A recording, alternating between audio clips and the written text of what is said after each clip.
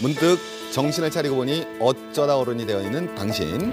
어른이라는 이름으로 어깨에 무거운 짐을 지고 있었던 당신. 어른 걱정 해결 테라피 프리미엄 특강쇼 어쩌다 어른에서 여러분의 지친 마음을 치유해드립니다.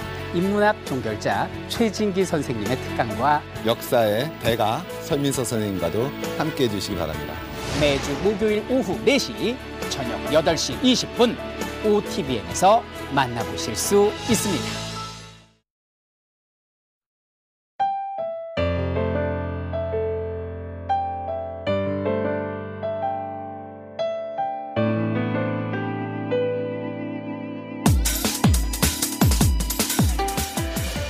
어느 날 나는 해가 지는 것을 43번이나 보았어.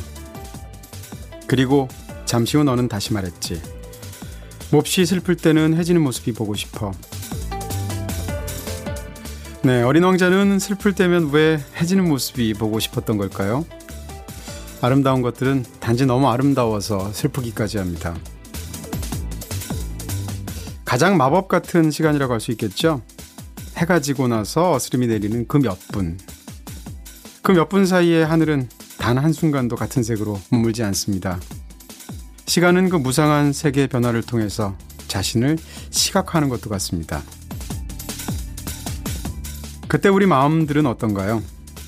장엄한 풍경 앞에서 벅차해하면서도 또 어딘가 괜히 불안해지기도 하고 조급해지기도 하죠. 결코 닿을 수 없을 거라는 예감 때문에 거기에 사로잡히기도 하고요. 뭔가 또 못 견딜 것 같은 마음이 되기도 합니다. 그렇게 이름 붙일 수 없는 모호한 감정들이 박모의 시간에 태어납니다. 어둠으로 번져가는 이 푸르스름한 빛 속에서요.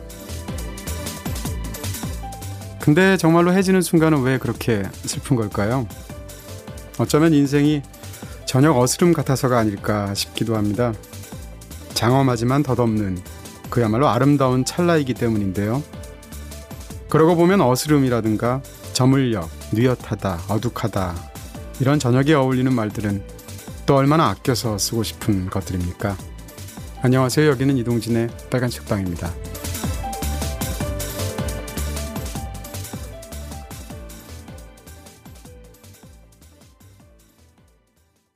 네, 저녁 어스름입니다. 아직 어스름이라고 하기에는 해가 많이 길어져서 밖에는 아직 좀 해가 짱짱하긴 하네요. 안녕하세요. 수요일의 남자 이동진입니다. 녹음을 하게 되는 시간이 딱 항상 이 시간이죠. 저희 보통 6시쯤 녹음을 시작하니까요. 그러다가 녹음이 한 1시간 정도 진행되면 바로 제가 오프닝에서 말씀드린 것 같은 그런 시간이 도래하죠. 자, 이 아름다운 하루의 끝, 어떻게 보면 빛과 어둠이 교대하는 시간, 네, 그 귀한 시간에 여기를 찾아와 주셔서 너무 감사드리고요. 자, 이왕 오셨으니까 출석 체크하고 가셔야죠. 자, 그리고 팟빵이나 아이튠스로 듣고 계신 분들이라면 해당 게시판이나 트위터, 페이스북 등등 리뷰 남기실 수 있는 자리들도 많은 거 알고 계시죠? 좀 긴 이야기라면 윌스터마우스 게시판을 이용하셔도 좋고요. 자, 방송에 소개되신 분들께는 역시 준비한 선물을 저희가 보내드리고 있습니다. 먼저 디자인 스튜디오 백상점에서 만든 리뷰북을 드리는데요.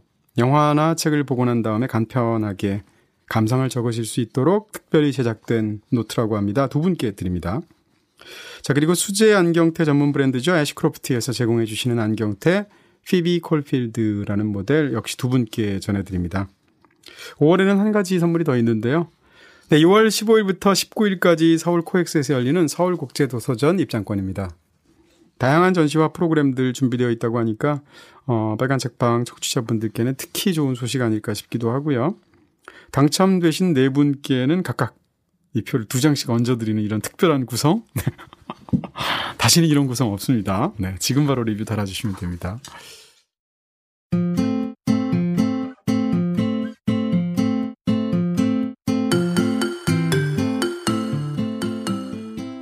내가 산 책. 네, 이번 주 내가 산 책에서 먼저 소개해드릴 책은 지금은 당연한 것들의 흑역사라는 책입니다. 일단 책 제목만 듣고도 재밌겠다 생각이 드시죠? 저도 그랬는데요. 영국 작가 엘버트 잭이 쓴 이 지금은 당연한 것들의 흑역사라는 책은 말하자면 오판의 역사, 편견의 역사 이렇게 얘기할 수 있을 것 같습니다. 네, 지금은 그 가치가 너무나 커서 너무나 당연하게 여겨지고 있음에도 불구하고 처음 나왔을 때는 좀 조롱을 받기도 하고 폄하되기도 하고 이런 것들에 대한 수많은 에피소드를 모은 그런 책입니다. 볼펜과 컴퓨터에서 시작해서 비틀스와 조지 오웰의 소설 동물농장까지 실로 다양한 내용들을 다루고 있는데요. 네, 그 중에서 예를 들어서 초기 비틀스의 오디션 얘기 같은 거는 진짜 언제 들어도 흥미롭죠. 리버풀의 작은 무대에서 연주하는 그 비틀스를 보면서 그 잠재력을 브라이언 앱스타인이 간파하게 되죠. 그래서 비틀스 멤버들하고 매니지먼트 계약을 맺게 되는데요. 그때가 1961년이죠.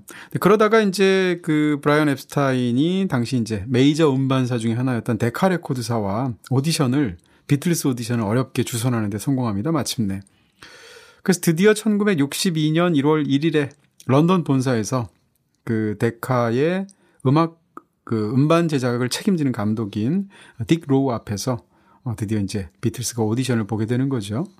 날짜도 하필이면 1월 1일이에요. 이 사람들은 쉬지도 않나 싶은데 1월 1일 날 오디션을 봐야 해서 12월 31일 날 비틀스는 리버풀을 떠나서 런던까지 전해 마지막 날에 그 작은 밴에 다 끼어 타고서 무려 10시간을 달려서 런던에 도착했다고 하죠. 그리고 다음 날인 그러면서 이듬해 첫 번째 날인 1월 1일 오전 11시에 드디어 오디션을 보게 되는데요. 일단 전날에 일정이 너무 피곤했고 또 전날에 술 한 잔씩도 걸치기도 했고 게다가 엄청나게 큰 오디션을 일생일대 오디션을 봐야 되니까 멤버들이 너무나 긴장했던 상태였다는 거죠. 이때는 드러머가 링고스타가 아니었습니다. 피트 베스트였는데 1시간 동안 오디션을 보면서 이 피트 베스트가 너무 긴장을 해서 1시간 동안 연주했던 15곡인가요? 그 모든 곡들을 다 똑같은 리듬으로 두들겼다고 그래요. 그리고 또 이제 메인 싱어는 존 레넌이었잖아요. 근데 존 레넌은 자신이 불러야 할 소절을 너무 긴장해서 중간중간 계속 폴 맥카트니한테 떠넘기고 나중에는 구석에 처박히고 막 이랬다는 거죠.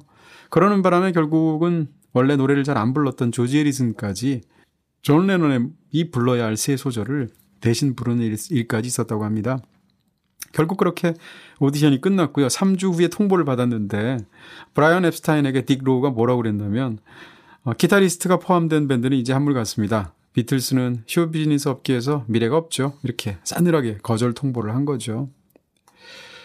그로부터 몇 달 뒤에 비틀스는 또 다른 메이저 레코드사인 EMI와 마침내 계약하는 데 성공하는데요. 그리고 여러분이 잘 아시다시피 그 다음 해인 1963년도부터 비틀스는 정말 어마어마한 성공을 거두게 되죠. 이 데카에서 거절을 했던, 심지어는 이렇게 싸늘하고도 잔혹한 말로 거절을 했던 딕 로우라는 사람은 평생 자신이 오판한 그 순간 얼마나 자책했을까 생각하면 마음이 아파지기까지 하는데요. 유사한 또 에피소드로 이런 게 이 책에 실려 있습니다. 1880년대에 미국에 존 라우드라는 사람이 살았는데 생가죽을 처리하는 일을 하고 있었던 그런 피혁공이라고 말할 수 있겠죠. 그런 일을 하고 있었던 사람이었는데요. 자신이 만든 가죽 제품에다가 인장을 남길 방법을 고민하다가 그게 그냥 펜으로는 잘 안 된다는 사실을 알고 뭔가 새로운 펜을 고안을 하기 시작한 거죠. 이 사람의 아이디어는 어떤 거였냐면 일단 얇은 금속관이 있고요. 그 끝에 철로 만든 작은 공이 달려있는 그런 펜을 설계하기 시작한 겁니다. 네, 바로 볼펜이죠. 그래서 특허까지 등록하는 데 성공했는데 하필이면 당시에 잉크통이 함께 달려 있어서 더 이상 펜을 잉크에 그때그때 찍었을 필요가 없는 만년필이 나오는 바람에 사람들이 라우드의 아이디어는 아무 쓸모없다고 여겼다고 하죠. 그래서 낙심해서 라우드는 결국 그 피혁을 매만지는 자신의 본래 일로 돌아가서 여생을 보냈다고 합니다.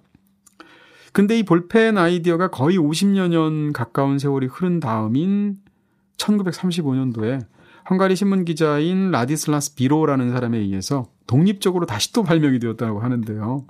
근데 사실상 원리가 정확히 똑같았다는 거죠. 라우드와. 근데 이 라디슬라스 비로의 볼펜은 50여 년 전에 라우드의 볼펜과는 달리 대성공을 거두게 됩니다. 사실상 같은 아이디어였고 심지어는 그것을 무려 반세기나 앞서서 만들었음에도 불구하고 라우드는 결국 자신의 일생에서 아무런 과실을 따지 못했던 경우인데 정말 모든 것은 타이밍 문제라는 생각이 들기도 하고요.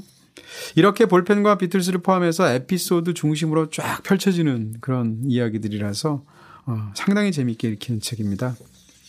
자, 두 번째로 소개해드릴 책은 작가는 왜 쓰는가라는 책입니다. 이 책은 미국 작가 제임스 미치너의 책인데요. 제임스 미치너 하면 무엇보다도 소설이라는 제목의 소설이 떠오르죠. 국내에서도 아마 열린 책들인가에서 2권짜리 책으로 나온 것으로 알고 있는데요. 문학이 쓰이고 편집되고 읽히는 과정에서 벌어지는 일들, 그리고 그때 각각의 입장들, 이런 것들을 굉장히 독특하게 다루는 진짜 희한한 소설인데 개인적으로 좋아하는 소설이기도 합니다. 이 소설이라는 책의 사부 구성 자체가 소설을 보시면 작가, 편집자, 비평가, 독자 이렇게 4명으로 나뉘어져서 이야기가 펼쳐지는데요. 지금 제가 소개해드린 이 소설이라는 제목의 제임스 미치너 대표 소설의 특성에서도 알 수 있는 것처럼 미치너는 흥미로운 이야기를 단지 만들어내는 것뿐만 아니라 대체 문학을 한다는 것이 무엇인가에 대해서 끊임없이 반추했던 작가였던 것 같습니다. 바로 그런 그와 같은 그의 생각이 그대로 투영된 게 이 넌픽션인 작가는 왜 쓰는가라는 책인 것 같은데요. 이 책을 쓸 때 제임스 미치너는 이미 80대 중반의 나이였습니다. 그리고 이 책을 쓴 후에 4년 후에 세상을 떠나게 되는데요. 제임스 미치너는 이 책에서 스스로의 문학적인 궤적을 아주 꼼꼼하고도 생생하게 떠올리면서 제임스 미치너라는 작가 자체가 과연 어떻게 탄생되고 또 어떻게 활동하였는지를 주관과 객관 사이를 왔다 갔다 하면서 묘사하고 있는 셈입니다. 이 책에서 미치너는 젊은 시절에 어떤 한 호텔에서 야간 경비원으로 일했다고 하는 것을 스스로 밝히고 있는데요. 그때 어떤 투숙객이 몇 시에 깨워달라라고 말을 했는데 그걸 깜빡해서 제대로 깨우지 못했다는 거죠. 그 바람에 그 투숙객이 기차를 놓치게 되는데 그렇게 투숙객을 기차를 놓치게 만들었던 야간 경비원으로서의 실수가 역설적으로 아이러니하게도 그를 작가의 길로 인도하는 계기가 됩니다. 이와 같은 흥미로운 에피소드에서부터 시작해서요. 해밍웨이의 간결한 문체, 마가렛 미첼의 쉽게 읽히는 문장, 마커스 아우렐리우스 굴리치의 비유법, 그리고 트루먼 카포티의 언어 감각까지 자신이 이전에 뛰어난 그 작가들로부터 어떻게 영향받았는지에 대해서도 세세하게 서술하고 있습니다. 전반적으로 관조적이면서도 솔직하게 고백하는 그런 미치너의 생각이 고스란히 이렇게 와 닿는 것 같은 느낌인데요. 말하자면 작가는 왜 쓰는가라는 이 책은 제임스 미치너라는 노 작가의 문학적인 자서전이자 그의 문학론이 고스란히 담겨있는 책이라고 할 수 있겠습니다. 가장 인상적으로 다가오는 부분은 책을 읽다 보면 예술가는 독립적인 존재가 아니다라는 생각들이 들게 되는데 우리는 흔히 그 예술가에 대해서 하늘에서 뚝 떨어진 것처럼 어느 날 갑자기 한 번도 우리가 보도 듣도 못한 예술작품을 뚝 내놓는 그런 천재 신화 같은 것들을 우리가 은밀히 신봉하는 경우가 많잖아요. 근데 이 책을 다 읽고 나면 사실 예술가의 고유한 창의성과 스타일이라는 것 자체도 이전에 창작자들로부터 상당한 빚을 지고 있다는 당연한 사실을 다시금 깨닫게 해줍니다. 작가는 왜 쓰는가라는 책은 제가 사실 예전에 굉장히 재밌게 읽었던 책이고요. 그런데 오래전에 절판이 되어서 시중에서 구할 수가 없었죠.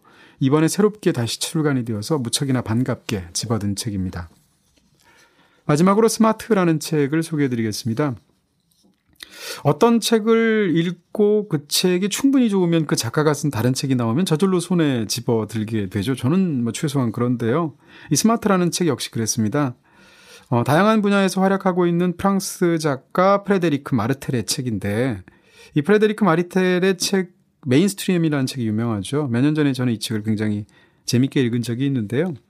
대중문화가 세계화되고 있는 모습을 세계 각지를 직접 이 마르텔이 탐방하면서 그야말로 수많은 인터뷰들을 녹여내서 쓴 어떤 생생하게 그려낸 책, 그런 책이었었죠. 그 책에는 한국의 사례도 무척 흥미롭게 들어가 있었던 기억이 나는데요. 그런 프레데리크 마르텔이 이번에는 디지털 문명에 대해서 같은 방식을 적용해서 쓴 것 같습니다. 바로 이 책, 스마트에서요.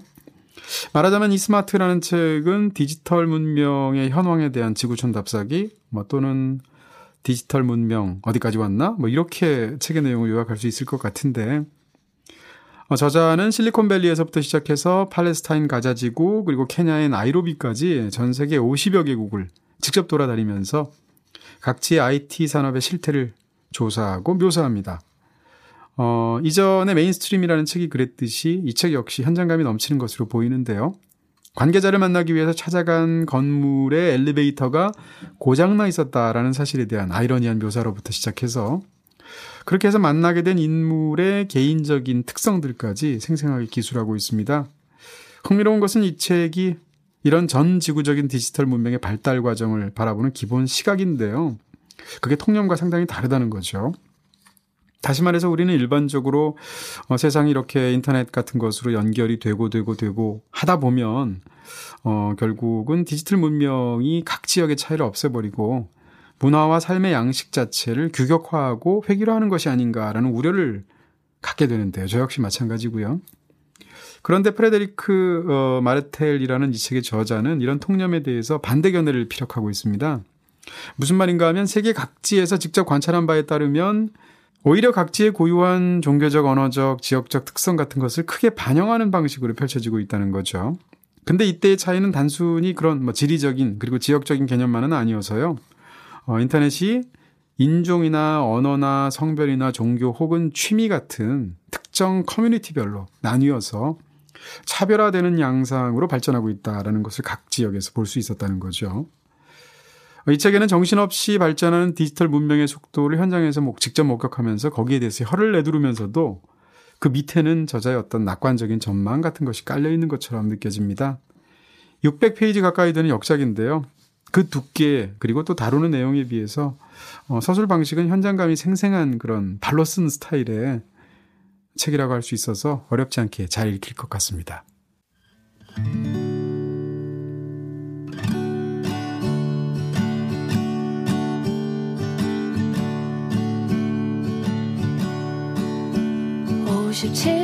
57페이지 10번째 줄에 숨어있던 그 오타는 오랫동안 내가 발견해 주길 기다려 왔다고 한다. 오, 동그라미 내가 찾은 이 보물의 동그라미. 오, 라라라라 나는 이런 나의 모습이 참 좋다. 나는 그런 너의 얼굴이 참 좋다.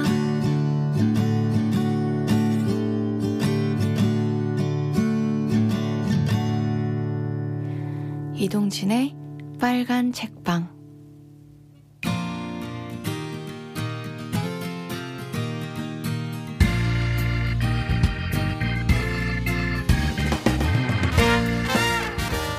책, 임자를 만나다. 새는 알을 깨고 나온다. 알은 새의 세계이다. 태어나려는 자는 한 세계를 파괴해야만 한다. 알을 깨고 나온 그 새는 신에게로 날아간다. 그 신의 이름은 아브락사스. 네. 적어도 빨책 애청자시라면 이 문장 안 들어보신 분 별로 없지 않을까라고 생각이 들기도 하는데요. 영원한 청춘의 소설이라고 할 수 있겠죠. 네, 지난번 저희 빨간 책방 삐에로들의 집 윤대령 작가님 나오셨을 때 그 방송 들어보신 분들은 기억하시겠습니다만 고등학생 시절 윤대령 작가님이 대학생이었던 누나를 마음속 깊이 이렇게 좋아해서 선물로 줬던 책이 바로 이 책이기도 하죠. 사실은 언젠가는 데미안을 저희가 해야겠다 이렇게 생각을 하면서도 언제 하지 이러고 있다가 윤대령 작가님과 지난번에 얘기하는 순간 다음번에는 데미안이네 이렇게 제가 충동적으로 결정하기도 했습니다. 자, 그만큼 대한민국 청소년들의 어떻게 보면 중2병 유발서라고 말할 수도 있을 것 같고요. 수많은 독자들의 내 인생의 책 혹은 고전 중의 고전 이렇게 거론되고 있는 책이죠. 바로 헬만 헤세의 데미안입니다. 네, 아마도 문학소녀, 문학청년이었던 사람 치고 데미안 한번 이렇게 들춰보지 않은 사람, 데미안 아리 한번 안 해본 사람 드물 것 같다는 생각도 드는데요. 이분이 바로 근데 그 드문 케이스 중에 한 명이 아닐까 하는 생각이 네, 앞불싸. 네, 지금 뇌리를 스치기도 합니다. 자, 그러면 뭐 오늘 얘기가 더 재밌을 것 같기도 하고요. 독일에 헤르만 헤세가 있다면 한국엔 허르만 허세가 있죠. 알까기의 명수 허김자 김준혁 작가님 나오셨습니다. 어서 오세요. 네, 안녕하세요. 허름한 허세가 좀 그렇다. 좀 허름했다, 개그가. 네, 허작가려서 그래요. 네. 아, 참. 이런 오프닝은 써줘도 읽지를 마세요. 아니, 이렇게 가려고 얼마나 노력을 했겠어요. 허름한 허세가 뭐야. 네. 뭐 재미를 주긴 하니까 뭐. 네. 아니, 눈으로는 이게 라임이 맞는데 말로는 잘 라임이 안 맞아요. 헤르만 헤세와 허름한 허세는 잘 안 어울리잖아. 허세가 있는데 허름하다는 얘기 아니에요. 그렇죠. 심지어는 허세인 것도 좀 손발이 오그라드는데 거기다 허름하기까지 하는. 그러니까 우리가 잘못된 개그를 할 때 네. 잘못된 개그 때문에 한 사람을 망치는 경우가 있잖아요. 그렇죠. 저한테 제가 허세도 없고 허름하지도 않은데 라임 때문에 저를 허름한 허세로 만든다는 거는 오늘은 허허허허 웃게 되네요. 네, 진짜. 그렇죠. 네. 자, 어쨌건 신작 좀 에세이집, 바디무빙. 네. 에세이집이 장편소설보다 많죠? 하나 더 많죠? 예, 그러네요. 네. 네. 그렇죠. 지금 편집 좀 만들어 보려고 좀 막 헛기침하고 있는데. 지금 제가 이 말이 싫으니까 일부러 물타기 하시는군요. 그렇죠. 방송 제가 그 얼마 전에 문자를 주고받았는데요. 네. 최근에 그 강풀 작가가 무빙을 냈더라고요. 그러니까. 저는 바디 네. 무빙을 내가지고 둘이서 서로. 제가 바디 내면 되겠네요. 그렇죠. 그러면 삼위일체가 되겠네요. 네. 강풀 작가 저한테 네네. 제목이 너무 야릇한 거 아니냐며. 네. 역시 사랑을 움직이는 거예요. 그렇죠. 그렇죠? 네. 바디가 움직여야죠. 이게 지금 영화에 관한 책이잖아요. 네, 원래는 연재할 때는 바디 무비였고요. 원래 바디 무빙으로 하려고 생각을 하고 있었고 연재할 때는 바디 무비, 영화를 강조해야 되니까 다 묶어서 책으로 낼 때는 바디 무빙. 그러니까 몸이 움직인다는 그런 얘기를 좀 쓰고. 무빙이 MOVING일 수도 있고 MOVIEING일 수도 있고. 네, 그게 네. 옛날 사람 티내는 건데요. 네. 비스티 보이스의 네. 바디 무빙이라는 노래가 있나요? 그렇죠. 비스티 보이스에? 네. 비스티 보이스도 들었어요? 야. 예? 저 비스티 보이스는 안 들었거든요. 아, 그래요? 비스티 보이스는 제가 가장 좋아하는 아티스트 탑 10 안에 들걸요? 그 정도군요. 네. 네. 야, 언젠가 또 이렇게 또 힙합 하시는 네. 스냅백 쓴 그런 또 중학 작가님을 한번 모셔야 되지 않을까 싶기도 하고. 이거 보세요. 빨간 네. 책방 4주년 어떡할 거야. 네. 그러게요. 저는 정말 제 생일도 안 챙기는데. 글쎄 말이야. 내가 왜 빨간 책방 생일을 챙겨야 되지? 내 생일은 안 챙겨도 되지만 이런 네. 것도 챙겨야 되지 않나요? 뭐 방송은? 챙겨주시니까. 4년 전 2012년 5월 첫 주에 저희가 첫 방송을 했던 것으로 기억나는데 지금 그 첫 방송 생각하면 제일 먼저 뭐가 떠오르세요? 민망함. 민망함. 그리고 네. 말을 하는데 내가 말을 하는 게 아니고 말이 나를 잡아먹을 것 같은. 자기가 알아서 막 나와서 네. 저 무슨 말 했는지 기억이 하나도 없었어요. 방송을. 혹시 그 첫 방송을 나중에 한번 들어보신 적 들어본 있어요? 적 있죠. 어떻든가요? 해킹하고 싶었어요. 네. 해킹해가지고 서버에 네. 들어가서 네. 파일을 비스티 보이스의 네. 바디 무빙 같은 노래를 넣어서 그냥 확 이렇게. 바꿔버리고 싶은 그런 생각이 들었죠. 최근에 제 블로그에 어떤 분이 댓글 남기셨는데, 어디 이렇게 몸이 좀 편찮으셔서 누워있는 김에 빨간 책방을 처음부터 다시 들으셨다는 거예요. 네. 시간 잘 가잖아요. 빨간 책방 들으면. 아, 그래요? 그래요? 난 안 가던데? 그렇다고 하더라. 우리는 안 가잖아. 네. 근데 그분이 처음부터 듣다 보니까 처음에 김중혁 작가님하고 저하고 그 서먹서먹 하면서 굉장히 이렇게 민망하면서 그러면서 조금씩 친해져 가는 그 느낌을 4년 전으로 거슬러서 듣다 보니까 다시 네. 굉장히 재밌더라 이런 얘기를 하시더라고요. 네. 이게, 어떤 소설을 볼 때, 두 사람의 어떤 성장 이야기를 볼 수도 있고, 그쵸. 갑자기 훅 들어가는 것 같죠, 지금? 네. 내용으로. 네.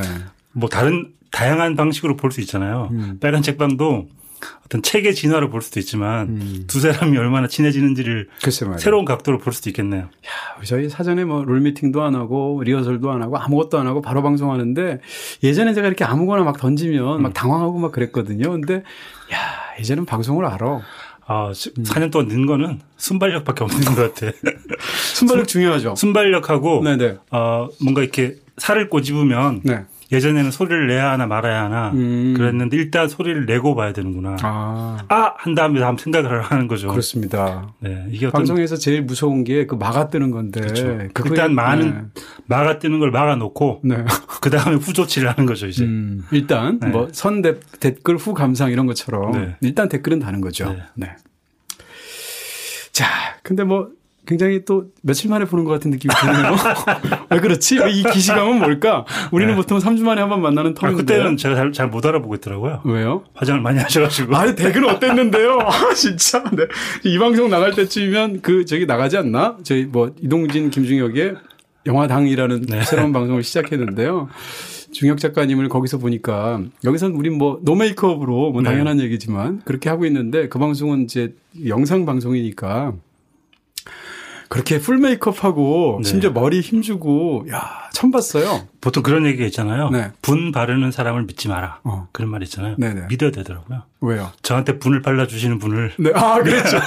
믿게 보이면 네. 코디님께서 진짜 납작 엎드려서 찍어주시는 대로 제가 예전에 방송을 한번 잠깐 했었는데 그때 이후로 안 하게 된 이유가 사람들이 저를 보고 있고 제가 실수를 하면 그 뭔가 지장을 초래하는 것 같아서 안 하게 됐거든요. 네. 근데 이번에 새로 하면서 많은 걸 깨달았어요. 어떤 거? 이게 내가 주인공이라고 생각해서 그렇구나. 내가 뭔가를 망치면 이게 다 망쳐진다라고 생각을 하니까 그랬는데 네네. 지금은 어떻게 생각이 들었냐면 수많은 롤 중에 하나구나 나는. 어떤 사람은 이거라고 어떤 사람은 저거라고 나는 그냥 화장을 하고 말을 하는 사람일 뿐이구나. 주인공이 아니라 한 파트의 일부구나를 생각하니까 굉장히 마음이 편해지더라고요. 근데 저는 사실 그날 깜짝 놀랐어요. 아니 이분이 이제는 어떤 방송을 해도 첫 방송인데 이렇게까지 적응을 하시는구나. 그래서 사실은 깜짝 놀란 면이 있었어요. 그날 굉장히 편하셨죠? 네, 편했고. 거의 빨책의 비주얼 버전이면서 영화 버전 같은 느낌? 영상을 생각 안 하고 하니까 편한 것 같고 그리고 뭐 이동진 씨가 다 이끌어주니까. 네. 또 이제 저희 되도 않는 겸손까지 이제는. 진짜 제가 다른 사람하고 하면 이렇게 못하죠. 네. 감사합니다. 네. 그리고 제가 영화도 잘 모르는데. 감사합니다. 영화 얘기를 해야 되니까. 중혁 작가님에 대해서 제가 한 가지만 이제 10년간 놀려드릴 것을 팁을 드린다면 첫 방송 머리는 괜찮습니다. 근데 두 번째 방송, 그 영화당이라는 방송의 두 번째 방송은 반드시 그 캡처하셔가지고 고정 짤로 활용하시면 이분 어디 가서 큰 소리 못 치신다는 거. 네, 고사리 해킹해야 되겠다. 여기까지만. 자. 그것도 한 4주년 하면. 뭔가 달라져 있겠죠? 얼굴이 달라져 있거나 뭐. 그렇겠죠? 그 사이 나를 못 견디고 수술을 하거나. 뭐 필러 넣고 막 이런 거 아니에요? 네. 그러지 마세요. 지금 얼굴 충분합니다. 자, 이렇게 해서 저희가 이제 뭐 이런저런 얘기들을 이제 앞부분에서 드렸는데 사실 이 데미안이라는 책 약간 이런 책 하긴 좀 겁나기도 해요. 왜냐하면 너무 많은 사람들이 이미 문학사회에서 검증받기도 하고. 그렇죠. 저도 뭐 한 20년 만에 본 거, 20년도 더 됐군요. 정말 오래. 20년 또 군대에서 보셨어요? 아니요.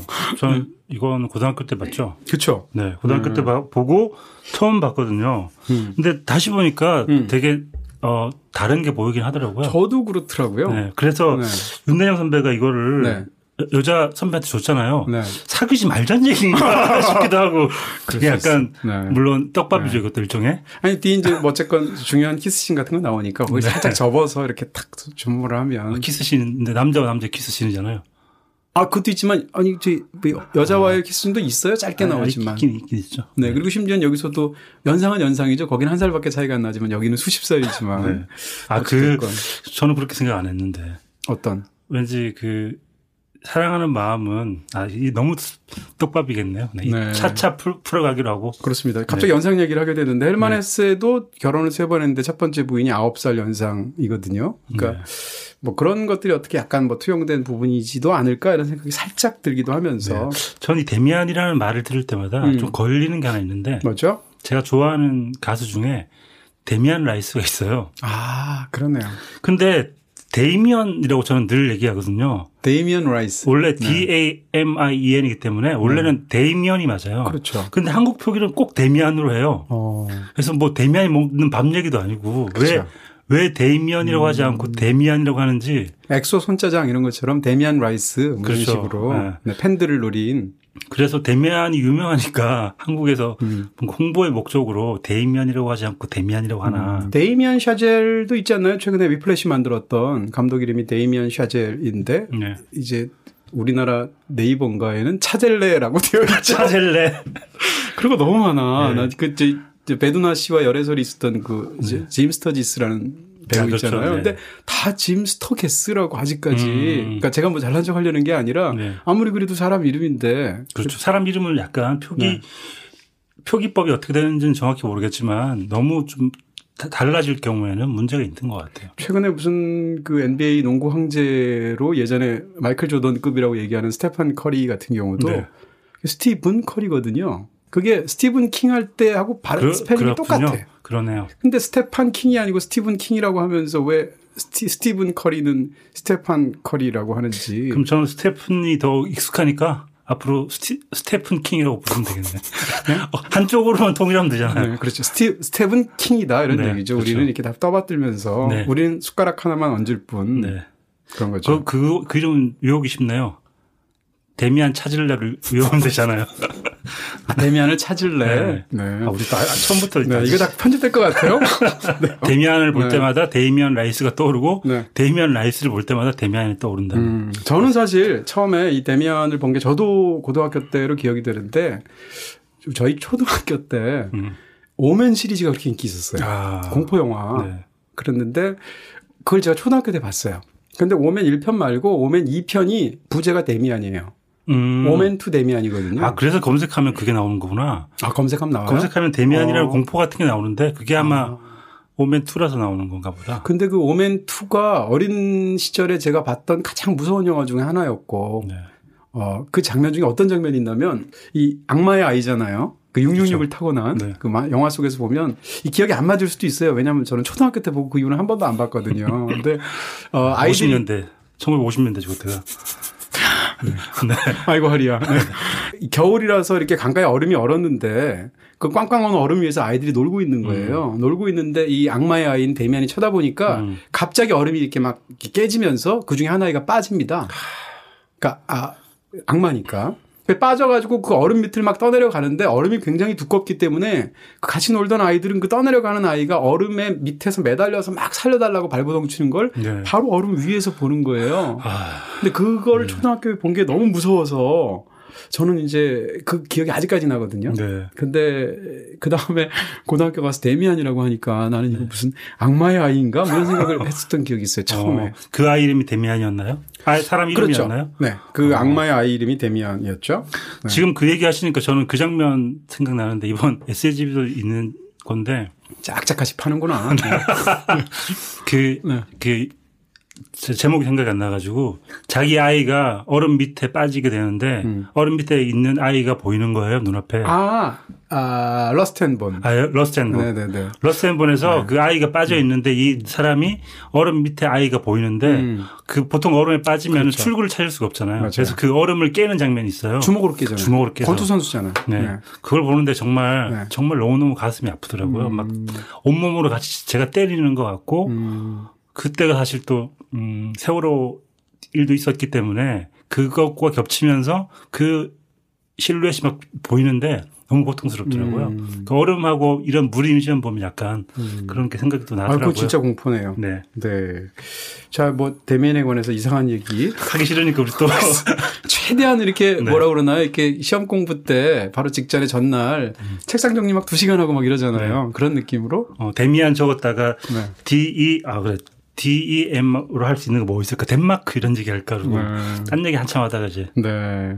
자, 근데 이 데미안이 지금 제가 여기 본 자료들에 따르면 2014년 예스24에서 설문조사를 했는데 한국인이 가장 좋아하는 고전 작가 네. 설문조사를 했대요. 1위가 누군지 아세요? 고전 작가. 동서양을 통틀어서 요즘 작가 말고. 박경리 선생님. 외국 사람. 외국 네. 사람으로만. 네. 글쎄요, 누가 있을까요? 누굴 것 같아요? 뭐 예를 들면 도스토옙스키나 네. 셰익스피어나 이런 사람일 것 같잖아요. 그건 아닐 것 같아요. 도스토옙스키는 아닐 것 같고 당연히. 그러면 셰익스피어도 아닐 것 같아요. 누군가 1등이? 1등이 생텍쥐페리랍니다. 어린 왕자의 그 위력이. 네. 2위가 코난 도일. 그러니까 작가를 뭔가 존경하고 좋아한다기보다 그 작품이 워낙 좋기 때문에 작가까지 좋아하게 된 케이스 아닐까요? 아니, 코난 도일하고 생텍쥐페리는 좀 다른 것 같고, 코난 도일을 우리가 코난 도일스러운 어떤 걸로 우리가 일반적으로 좋아하지는 않지 않나요? 근데 생텍쥐페리는 그 사람의 삶 자체가 작품도 워낙 그렇기도 하지만 이렇게 굉장히 신비화되어 있지 않나요? 그런 부분이 있는 것 같고, 3위가 빅토르 위고, 네. 그리고 대단한데요, 3위가? 4위가 헬만 헤세예요. 네. 그러니까 이게 다 다 유럽 쪽 작가이긴 한데 네. 어찌됐건 한국에서 아직도 헬만 헤세를 이렇게 사람들이 좋아한다. 네. 저는 빅토르 위고가 더 의외인데요. 작품을 좋아하니까 그렇겠지만 좀 뜻밖이네요. 저는 한때 헤르만 헤세에 빠진 적이 있었기 때문에 그건 이상하지 않고 생텍쥐페리나 네. 그런데 빅토르 위고는 의외네요. 저는. 어쨌건 뭐 그 정도로 헬만 헤세가 아직도 그렇다는 얘기고요. 우리나라에선 뭐 50년대, 60년대 굉장한 헤르만 헤세 선풍이 있었다고 그러더라고요. 네. 50년대 원래 이게 사실 우리나라에서 어떤 특정 작가나 이런 것 사람들의 유행이 작품의 유행이 일본 따라가는 경우가 굉장히 그렇죠. 많잖아요. 근데 데미안이라는 소설이 나온 게 1919년에 출판이 되었는데 일본에서는 30년대에 나와서 일본에서 굉장히 선풍적인 인기를 끌었대요. 네. 근데 우리나라에서는 50년대 중반에 처음 이게 번역이 돼서 출간이 됐는데 그때는 데미안이라는 이름이 아니라 다른 이름으로 번역했대요. 그래서 책이 완전히 전혀 팔리지 않았다는데 네. 60년대가 되고 이러면서 그 유명한 그 전혜린 씨의 자살 그렇죠. 사건이 있었잖아요. 근데 전혜린 씨가 동문학자로 독일에 갔다 왔고 그 돌아와서 이제 굉장히 당시로서는 굉장히 독특한 그런 활동을 했었는데 그러다가 30 조금 넘은 나이에 아마 이렇게 네. 수면제를 많이 먹고 음독 자살해서 죽었잖아요. 네. 근데 죽고 나서 나온 그리고 아무 말도 하지 않았다라는 에세이집이 정말 어마어마한 베스트셀러가 그렇죠. 됐잖아요. 네. 근데 그 책 안에 데미안에 관한 묘사가 있고 심지어 전혜린 씨가 친구한테 데미안을 빌려줬는데 자살을 했고 네. 그래서 그 친구의 무덤에 데미안 한 권을 같이 무덤에 넣어서 묻어주었다라고 그 수필집에 그렇죠. 등장한다는 거예요. 그런 것들이 이제 사람들의 호기심을 자극해서 육신적인 선풍적인 인기를 끌면 사람들이 막 데미안을 찾았는데 이게 50년대 중반에 나온 그 책이라는 걸 모르는 거죠. 왜냐하면 제목이 다르니까. 네. 근데 그걸 문예출판사에서 재빠르게 알아가지고 그 번역자를 10여 년 만에 컨택을 해서 끌어들여서 책을 데미안이라는 이름을 붙이고 심지어는 60년대 중반으로는 굉장히 흥미로운 마케팅을 했대요.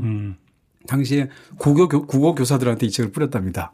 중고등학교. 네. 그런 방식을 통해서 널리 알려지게 되고 삽시간에 이 책이 5만 권 정도가 팔리면서 60년대로서는 네. 엄청난 네. 그런 책이 되었다라는 얘기. 차차 얘기하겠지만 이게 사춘기에 대한 이야기이고 그 한 시대 한 시기를 통과하는 어린 아이의 이야기라서 만만하게 볼 수 있겠지만 굉장히 힘든 책이잖아요. 이걸 그 시기에 볼 수 있는 사람들이 많지 않은 것 같은데. 그렇죠. 특히 국어 교사들이 그걸 아이들에게 얘기해 주기도 참 힘든 소설이 아닌가 싶기도 하거든요. 그렇습니다. 네. 그러면 고등학교 때 읽으셨을 때 개인적으로 네. 어떠셨어요? 저는 이번에 또 자료를 찾다 보니까 저 지난번에 안 본 경우가 있었는데 메모가 발견됐구나. 아니요. 그러면 김현수 작가가 이 데미안이 자기 인생의 책이라고 그분은 인생의 책이 몇 권이에요? 12만 8천 권 되시는 것 같은데. 고등학교 때 이 책을 읽고 작가가 되기로 뭐 결심을 했고 뭐 그렇게 나와 있더라고요. 네. 저 비슷한 시기에 읽었을 텐데 저는 기억이 안 나요. 그렇다면 아마 틀림없이 그 당시에 제 중혁 작가한테도 야 중혁아 이거 좀 읽어봐 이렇게 얘기하셨을 텐데. 그러니까 그때도 저는 데미안과는 약간 다른 문학 다른 세계를 꿈꾸고 있지 않았나 그런 생각이 들기도 하고요. 그때 물론 뭐 하셨어요? 그때 뭐 했을까요 제가. 엄마 제 흑먹어 뭐 이런 거 아닌가? 책을 많이 보긴 했지만 네. 데미안이 물론 저한테도 깊은 영향을 미쳤을 것 같아요. 네. 그때는. 왜냐하면 뭐 그 글을 많이 보고 생각을 많이 하는 시기에 이 책은 치명적인 자극을 줄 수밖에 없는 책이기 때문에 영향을 받았겠죠. 하지만 저는 빨리 이 단계를 지나가 버린 것 같아서 잊어버렸던 것 같은데 다시 읽어보니까 그때의 감정, 생각 이런 게 좀 생각이 조금 나더라고요. 그렇죠. 네, 그래서 자세하게 말씀드리겠지만 모든 사람들은 데미안과 같은 시기를 통과하는 것 같아요. 그런데 모든 사람들이 이 책을 볼 필요는 없어요. 그러니까 어떤 사람은 데미안이라는 책 없이 그 시기를 통과해 가고 어떤 사람은 데미안이라는 책을 보고 그 시기를 통과하는데 네. 차이가 있다면 데미안이라는 책을 보고 통과한 사람은 어떤 자국 같은 게 남는 거죠. 데미안이라는 책의 자국 같은 게 남아서 훨씬 더 그 시절을 상세하고 자세하게 기억할 수 있기 때문에 그런 의미에서는 한 시기의 책으로서는 아주 영향력이 깊은 좋은 책이라고 그렇습니다. 할 수도 있죠. 이 책 중간에 이제 어떤 경험을 가지고 데미안 스스로가 그게 이제 내 인생에서 어떤 그 기둥에 새겨진 최초의 칼자국이다라는 표현이 있는데 바로 지금 그 얘기를 해주시는데 다 이렇게 또 살려드리잖아요. 저를 이렇게 빤히 쳐다보세요. 이것도 있는 거예요, 이것도. 그 헤어가 자꾸 기억이 나가지고. 어떻게 할 거야. 네. 자, 근데 저도 그래요. 데미안을 전 고등학교 때 봤는데 그러니까 가끔 그런 얘기를 하는데 어떤 책은 10대 중반에 봐도 좋고 40대 봐도 좋고 네. 이런 소설도 있고 그렇지만 어떤 소설은 딱 그때 10대 중반에 봐야 좋을 10대에서 좀 대략 한 18살부터 한 20살 사이에 보면 가장 좋은 네. 그런 책 중에 하나가 데미안이라는 생각이 들고요. 일단 이 소설은 뭐 성장 소설의 끝판왕쯤 되는 소설이잖아요. 네. 이것보다 더 유명한 성장 소설이 있나요? 없을 것 같은데요. 네. 뭐 허밀밭의 파수꾼 정도를 생각할 수 있지만 네. 허밀밭의 파수꾼은 어떻게 보면 반성장 소설이라고 볼 수도 있잖아요. 네. 그리고 짧은 기간인데 데미안은 대략 한 10살에서 한 20살 정도까지 10여 년을 다루고 있고 그럴 때 그 내적인 성장에 그야말로 집중을 하는 소설이기 때문에 저는 데미안 역시 반성장 소설을 했다고 생각합니다. 왜냐하면 하프. 네. MT가 아니고. 네, 성장할 때 사실은 데미안이 좀 위험한 책일 수도 있는 게 그 나이에는 새의 두 개의 날개처럼 양쪽이 균형 잡혀 있어야 되는데 데미안은 굉장히 한쪽 날개에 치우친 성장 소설이에요. 그러니까 정신과 뭐 이런 미에 대한 책이라서 좋은 책이긴 하지만 또 반대쪽에 있는 또 한쪽의 어떤 책들을 보지 않으면 잘못 받아들여질 요소가 많기 때문에 네. 전체적인 성장 소설이라기보다 반성장 소설, 반 정도의 성장을 가능케 하는 소설이라고 생각이 들어요, 저는. 저는 이제 뭐 이번에 정말 오랜만에 고등학교 때 이후로 처음 읽었거든요. 근데 저는 이 소설을 그 당시에 굉장히 좋아했고 근데 내가 그때 뭘 읽었을까 이런 생각이 사실 좀 들었고요. 그다음에 제가 기억하고 있는 데미안의 상당수는 절반 앞부분이더라고요. 네. 그러니까 이 뒤에서 이제 뭐 피스토리우스 같은 굉장히 중요한 인물이 나오는데 피스토리우스에 대해서는 읽은 기억조차 없는 거예요. 전 지금 봐도 어렵던데요, 피스토리우스는. 네. 그 지금 봐도 어려운데 고등학교 때 이걸 보고 대체 내가 뭘 봤을까 과연 이해를 못 해야 하지 않았을까. 그러니까 그때 위험한 게 허세가 생기는 거잖아요. 허름한 허세가. 심지어 허름해. 그러니까 이게 책을 보긴 봤는데 내가 뭘 본지도 모르고 단어들 막 어려운 단어들, 어려운 문장들이 있으니까 그것들만 기억을 하고 책을 다 보고 나는 데미안을 읽었어라고 하는 게 정말 허름한 허세가 아닌가. 저는 이거 살려준다 내가. 네. 감사합니다. 이 노트에도 썼던 기억이 나요. 노트 같은데 멋있잖아요. 이런 거. 새는 알에서 나오려고 투쟁한다. 아르는 세계이다. 태어나려는 자는 하나의 세계를 깨트려야 한다. 새는 신에게로 날아간다. 신의 이름은 아브락사스를. 아브락사스를 막 이렇게 스펠링 영어로 이렇게 써가지고 노트에다 새기고 지우개에 새기고 이랬던 기억이 나거든요. 네. 그러니까 저도 썼던 기억은 나요. 썼던 기억은 나고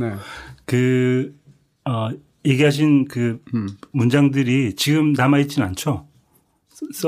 썼던 그 노트 같은 게 남아있나요? 지우개? 다 지워버렸죠. 네. 지금 잘 못 알아보지 않으시나요? 그때도 그때는 글씨를 예쁘게 쓰셨나요? 아니요.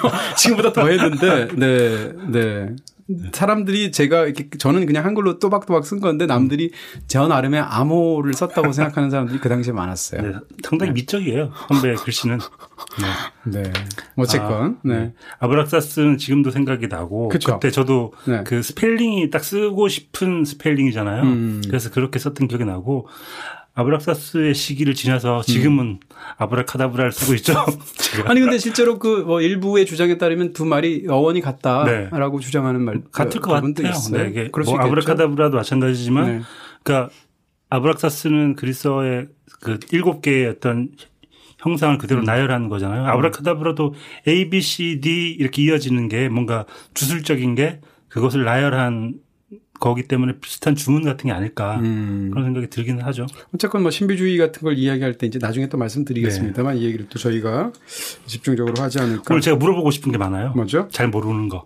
이따 제가 여쭤볼게요. 뭐 저라고 알겠습니까? 같은 처지에 같이 늙어가는 처지에 무슨. 네.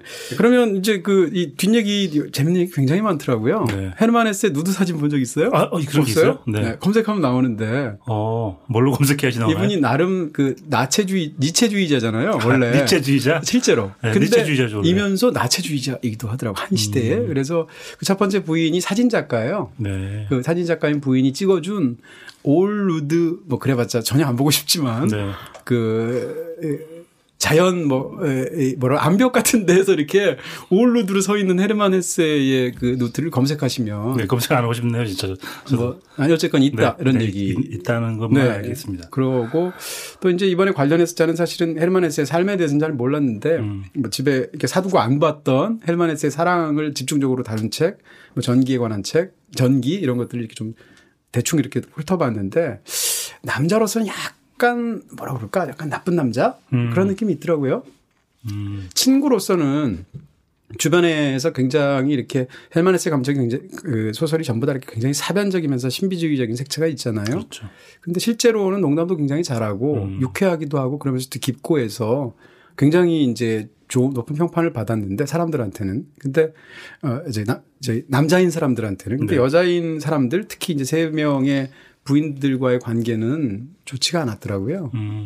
그러면서도 그 부인들 특히 두 번째 부인이 남긴 편지들 혹은 남긴 그 메모들 같은 걸 보면 헬만 헤세가 굉장히 어떤 차가운 면모가 있었던 것으로 보이더라고요. 그러니까 차갑기만 했기 때문에 그런 건가요? 뭐 이상한 얘기지만 무슨 성적인 문제도 그 특히 두 번째 결혼에 있었던 것 같고요. 뭐 등등등 이렇게 해서 여러 가지 일들이 많았던 것으로 느껴지더라고요. 우정을 좀 더 중요하게 생각한 그런 사회생활을 했던 사람인가 보네요. 네. 그런 부분이 어쨌건 이 작가랑 관련되어서 있습니다. 근데 뭐 헬만 헤세는 일단 이 데미안이 나오게 된 뒷얘기도 약간 아까 우리나라에서 크게 성공하게 된 뒷얘기들도 재밌지만 이 독일에서 나왔을 때 뒷얘기도 굉장히 재밌더라고요. 그 에밀 아자르가 네. 그랬던 것처럼 그렇죠. 똑같이 이 데미안을 내면서 본명으로 안 내고 싱클레어라는 이름으로 네. 작중 주인공 이름이죠. 그래서 마치 신인 작가인 것처럼 내서 신인 작가상을 받은 거예요. 심지어 받았는데 사람들은 이제 처음에는 헤르만 헤세인지 몰랐던 거죠. 근데 이제 이 책이 아니라 다른 때 제가 전기를 보니까 거기에 왜 헤르만 헤세는 그러면 이미 기성 작가고 이 책을 낼 때 40대 초중반이었잖아요. 그런데 왜 신인 작가인 척했을까라는 건데. 여러 가지 썰이 있는데 헤르만 헤세가 스스로가 그때까지의 자기 작가로서의 삶이 단순한 오락소설 작가라고 스스로 생각했대요. 사실 뭐 페터 카멘친트부터 시작해서 네. 뭐 수레바퀴 밑에서 등등의 굉장히 좋은 소설이 많았음에도 불구하고 본인은 다 그것을 오락소설이라고 생각했고 그래서 작가로서의 경력을 다시 시작하고 싶었다는 거예요. 그래서 그 초석에 데미안이라고 있다 생각했다고 하고 바로 그런 이유로 40대 중반의 나이로 자기 이름을 거는 것보다는 그 신인 작가인 것처럼 해서 새 출발하고 싶었다. 이런 얘기도 전기에는 있더라고요. 네. 싱클레어라는 필명을 쓰고 주인공이 싱클레어를 한 것은 아주 나이가 많은 사람이 자기의 한 인생을 되짚어 보는 것처럼 쓰고 그렇죠. 싶었던 게 아닐까 싶어요. 네.